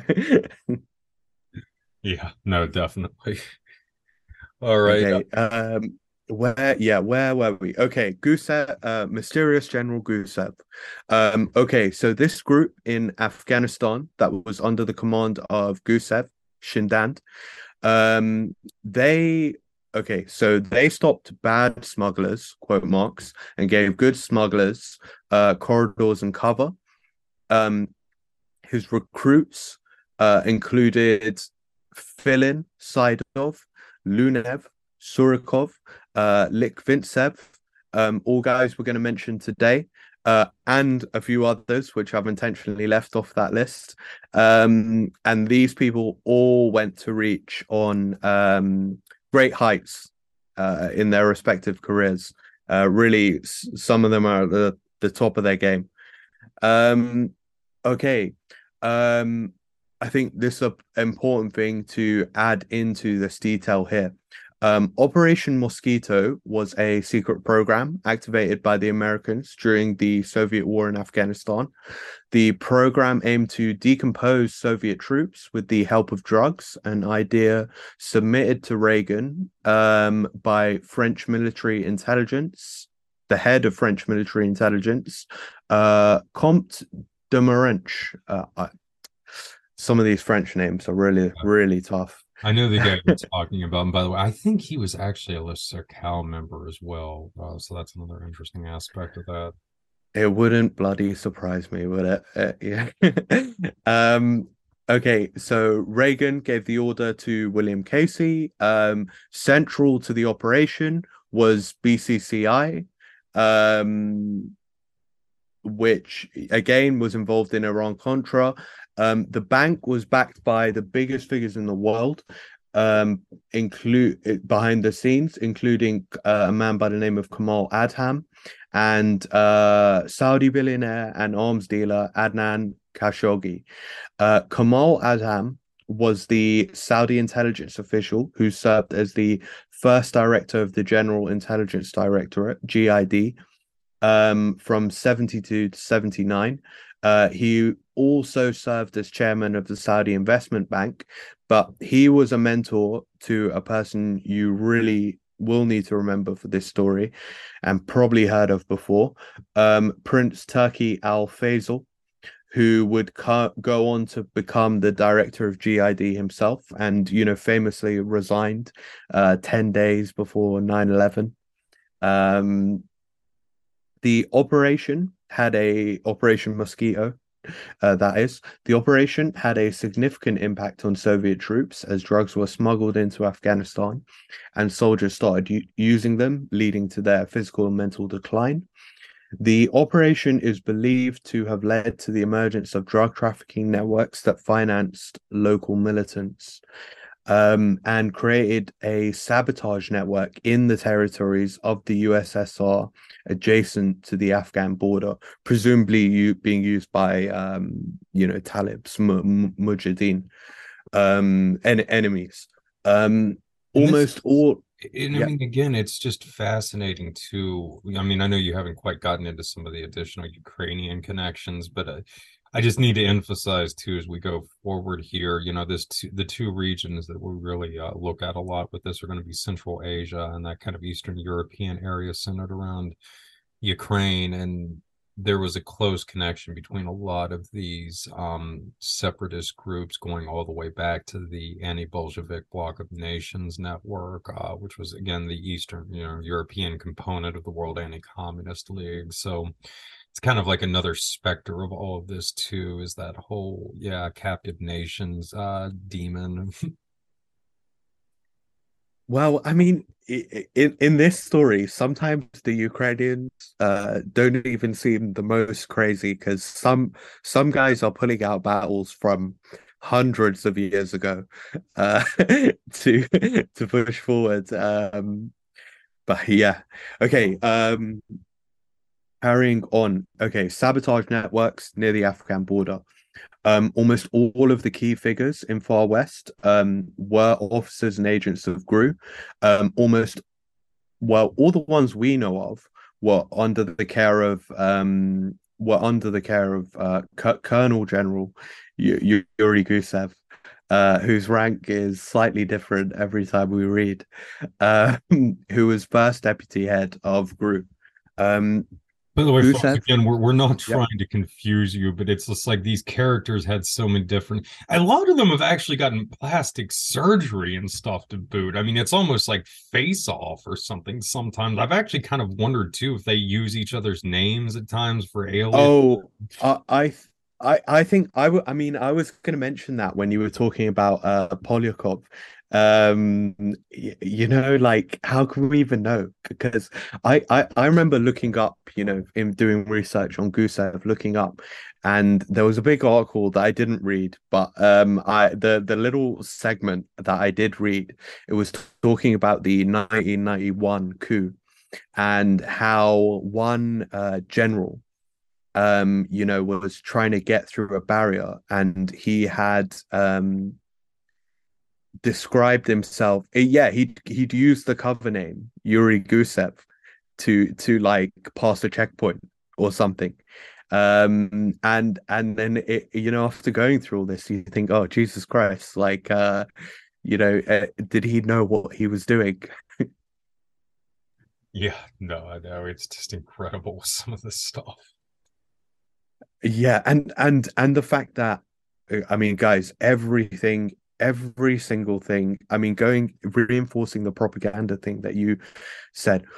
What's interesting is then every source or every little article or bit of detail, you go look for the author, and suddenly you get a whole load of new connections or ask, why is this person writing this and these kinds of things. So it's very schizophrenic, all of this stuff. Okay, carrying on. Yep.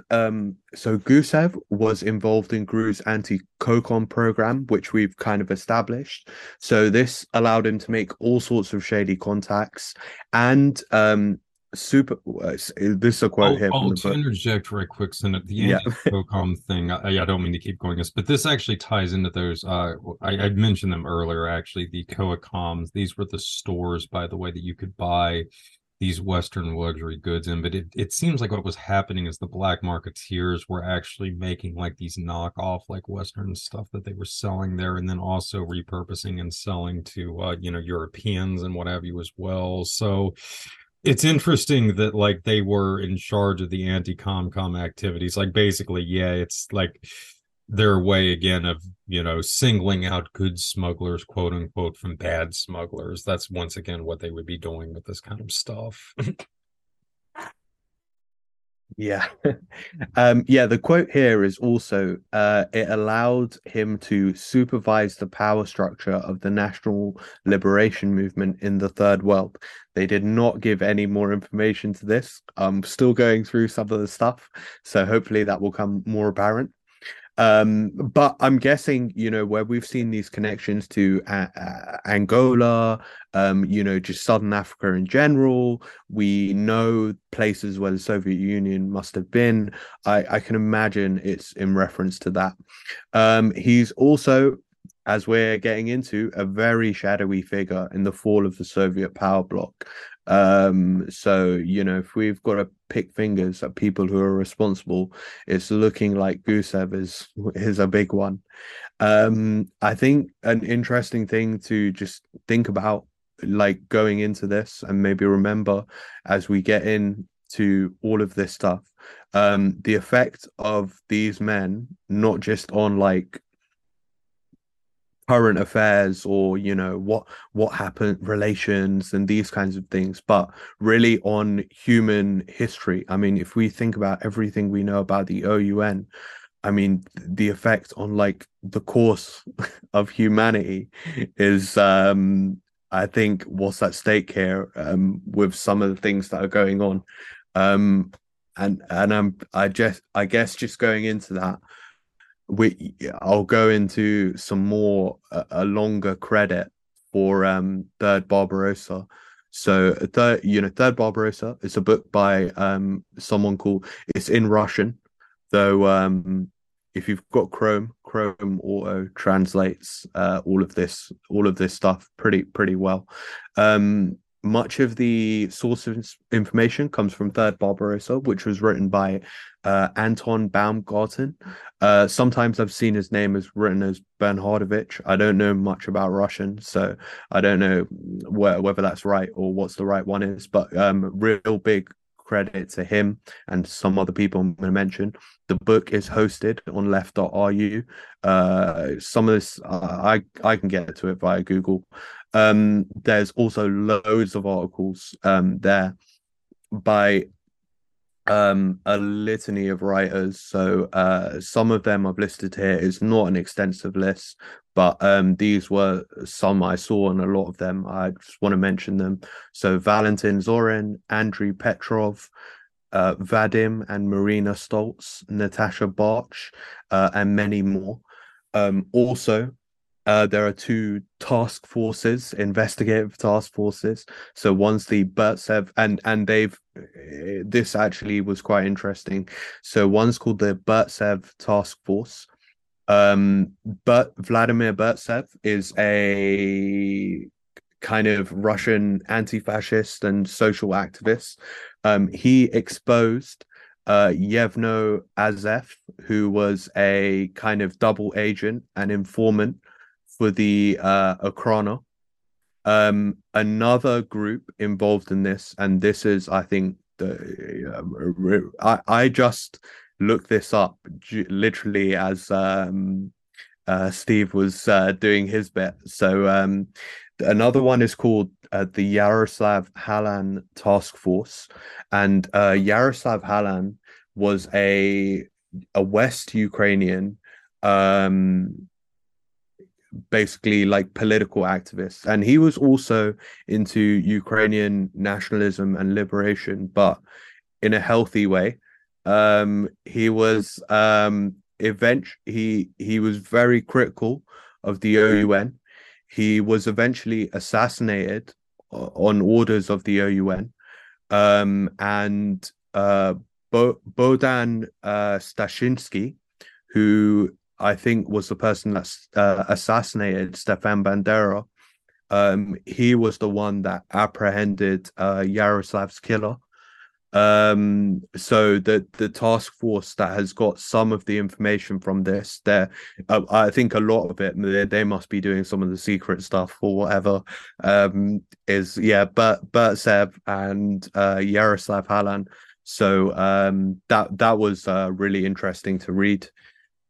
Another there also there was another source who was an FSB officer by the name of Armen Sargsyan.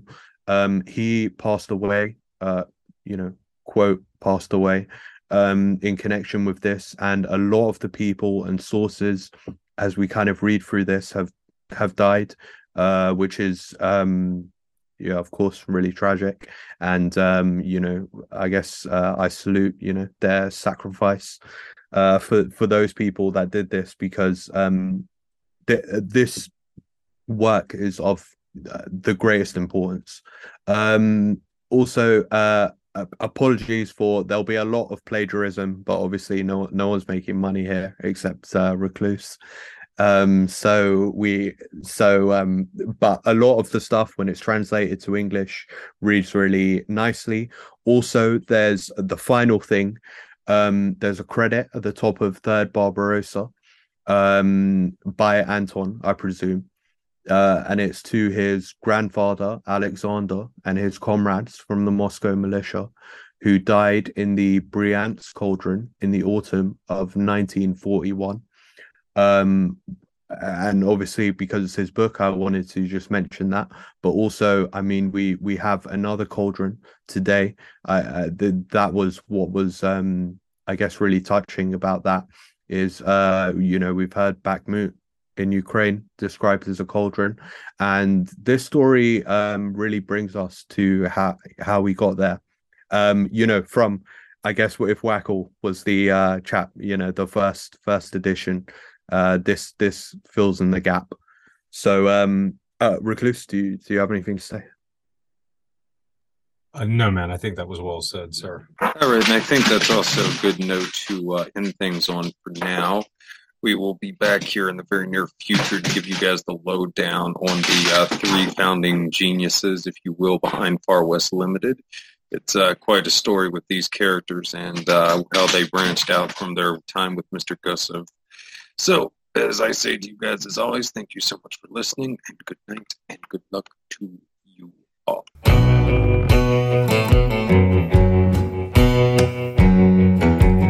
Come on, baby, pick me up. Out here in my wiki up. Sick and tired of fucking up. Sick and tired of pushing luck. Voodoo blue got juice in it. Swallow what I'm about to spit. Done got 86 from the Copper Queen for singing this. I took it to the Gold J. WWIII, my people there, they feeling me. Down low, skin row, more characters than Stephen King.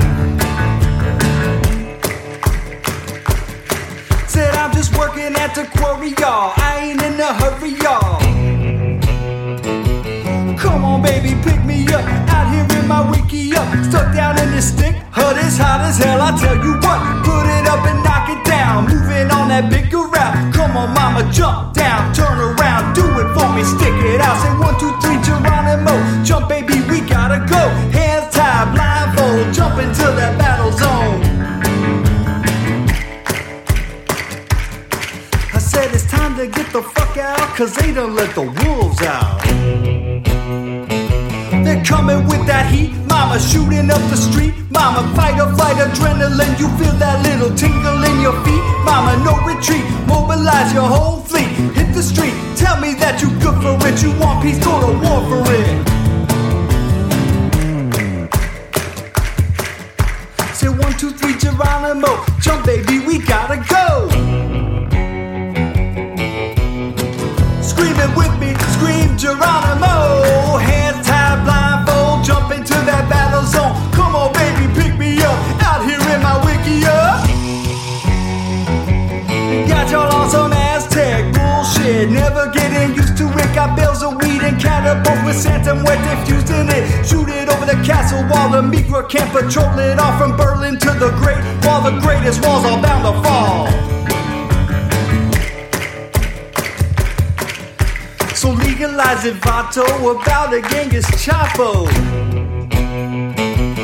Come on, legalize it, no need to advertise it. The weed cures of cancer, everybody, even Carter realized it. But pharma don't make cash money when we rock that stash, honey. Best believe they sooner take it out your ass, sonny. Come on, the man ain't getting wealthy with people getting healthy, right? Talking about high AZ, talking about that BMC. We got no economy if we ain't got no enemy. The Popo and the BP, DHS and Army, Honeywell and L3, razor wires, UAVs. Officer, excuse me, please. Said I'm just eating my burrito, not the droid you're looking for. See you all on payday, see you at the Safeway. Bisbee lives on crazy checks, BP on that fast pay. I sing my hoodoo blues, y'all. I don't make the rules, y'all. Just paying my dues, y'all. But I'm just saying, sorry hippies. If Great White Father don't make payroll, forget about your maypole. It's just the one thing that ain't too clear. I said people always bitching about the government here, but that war administration's our whole civilization. What?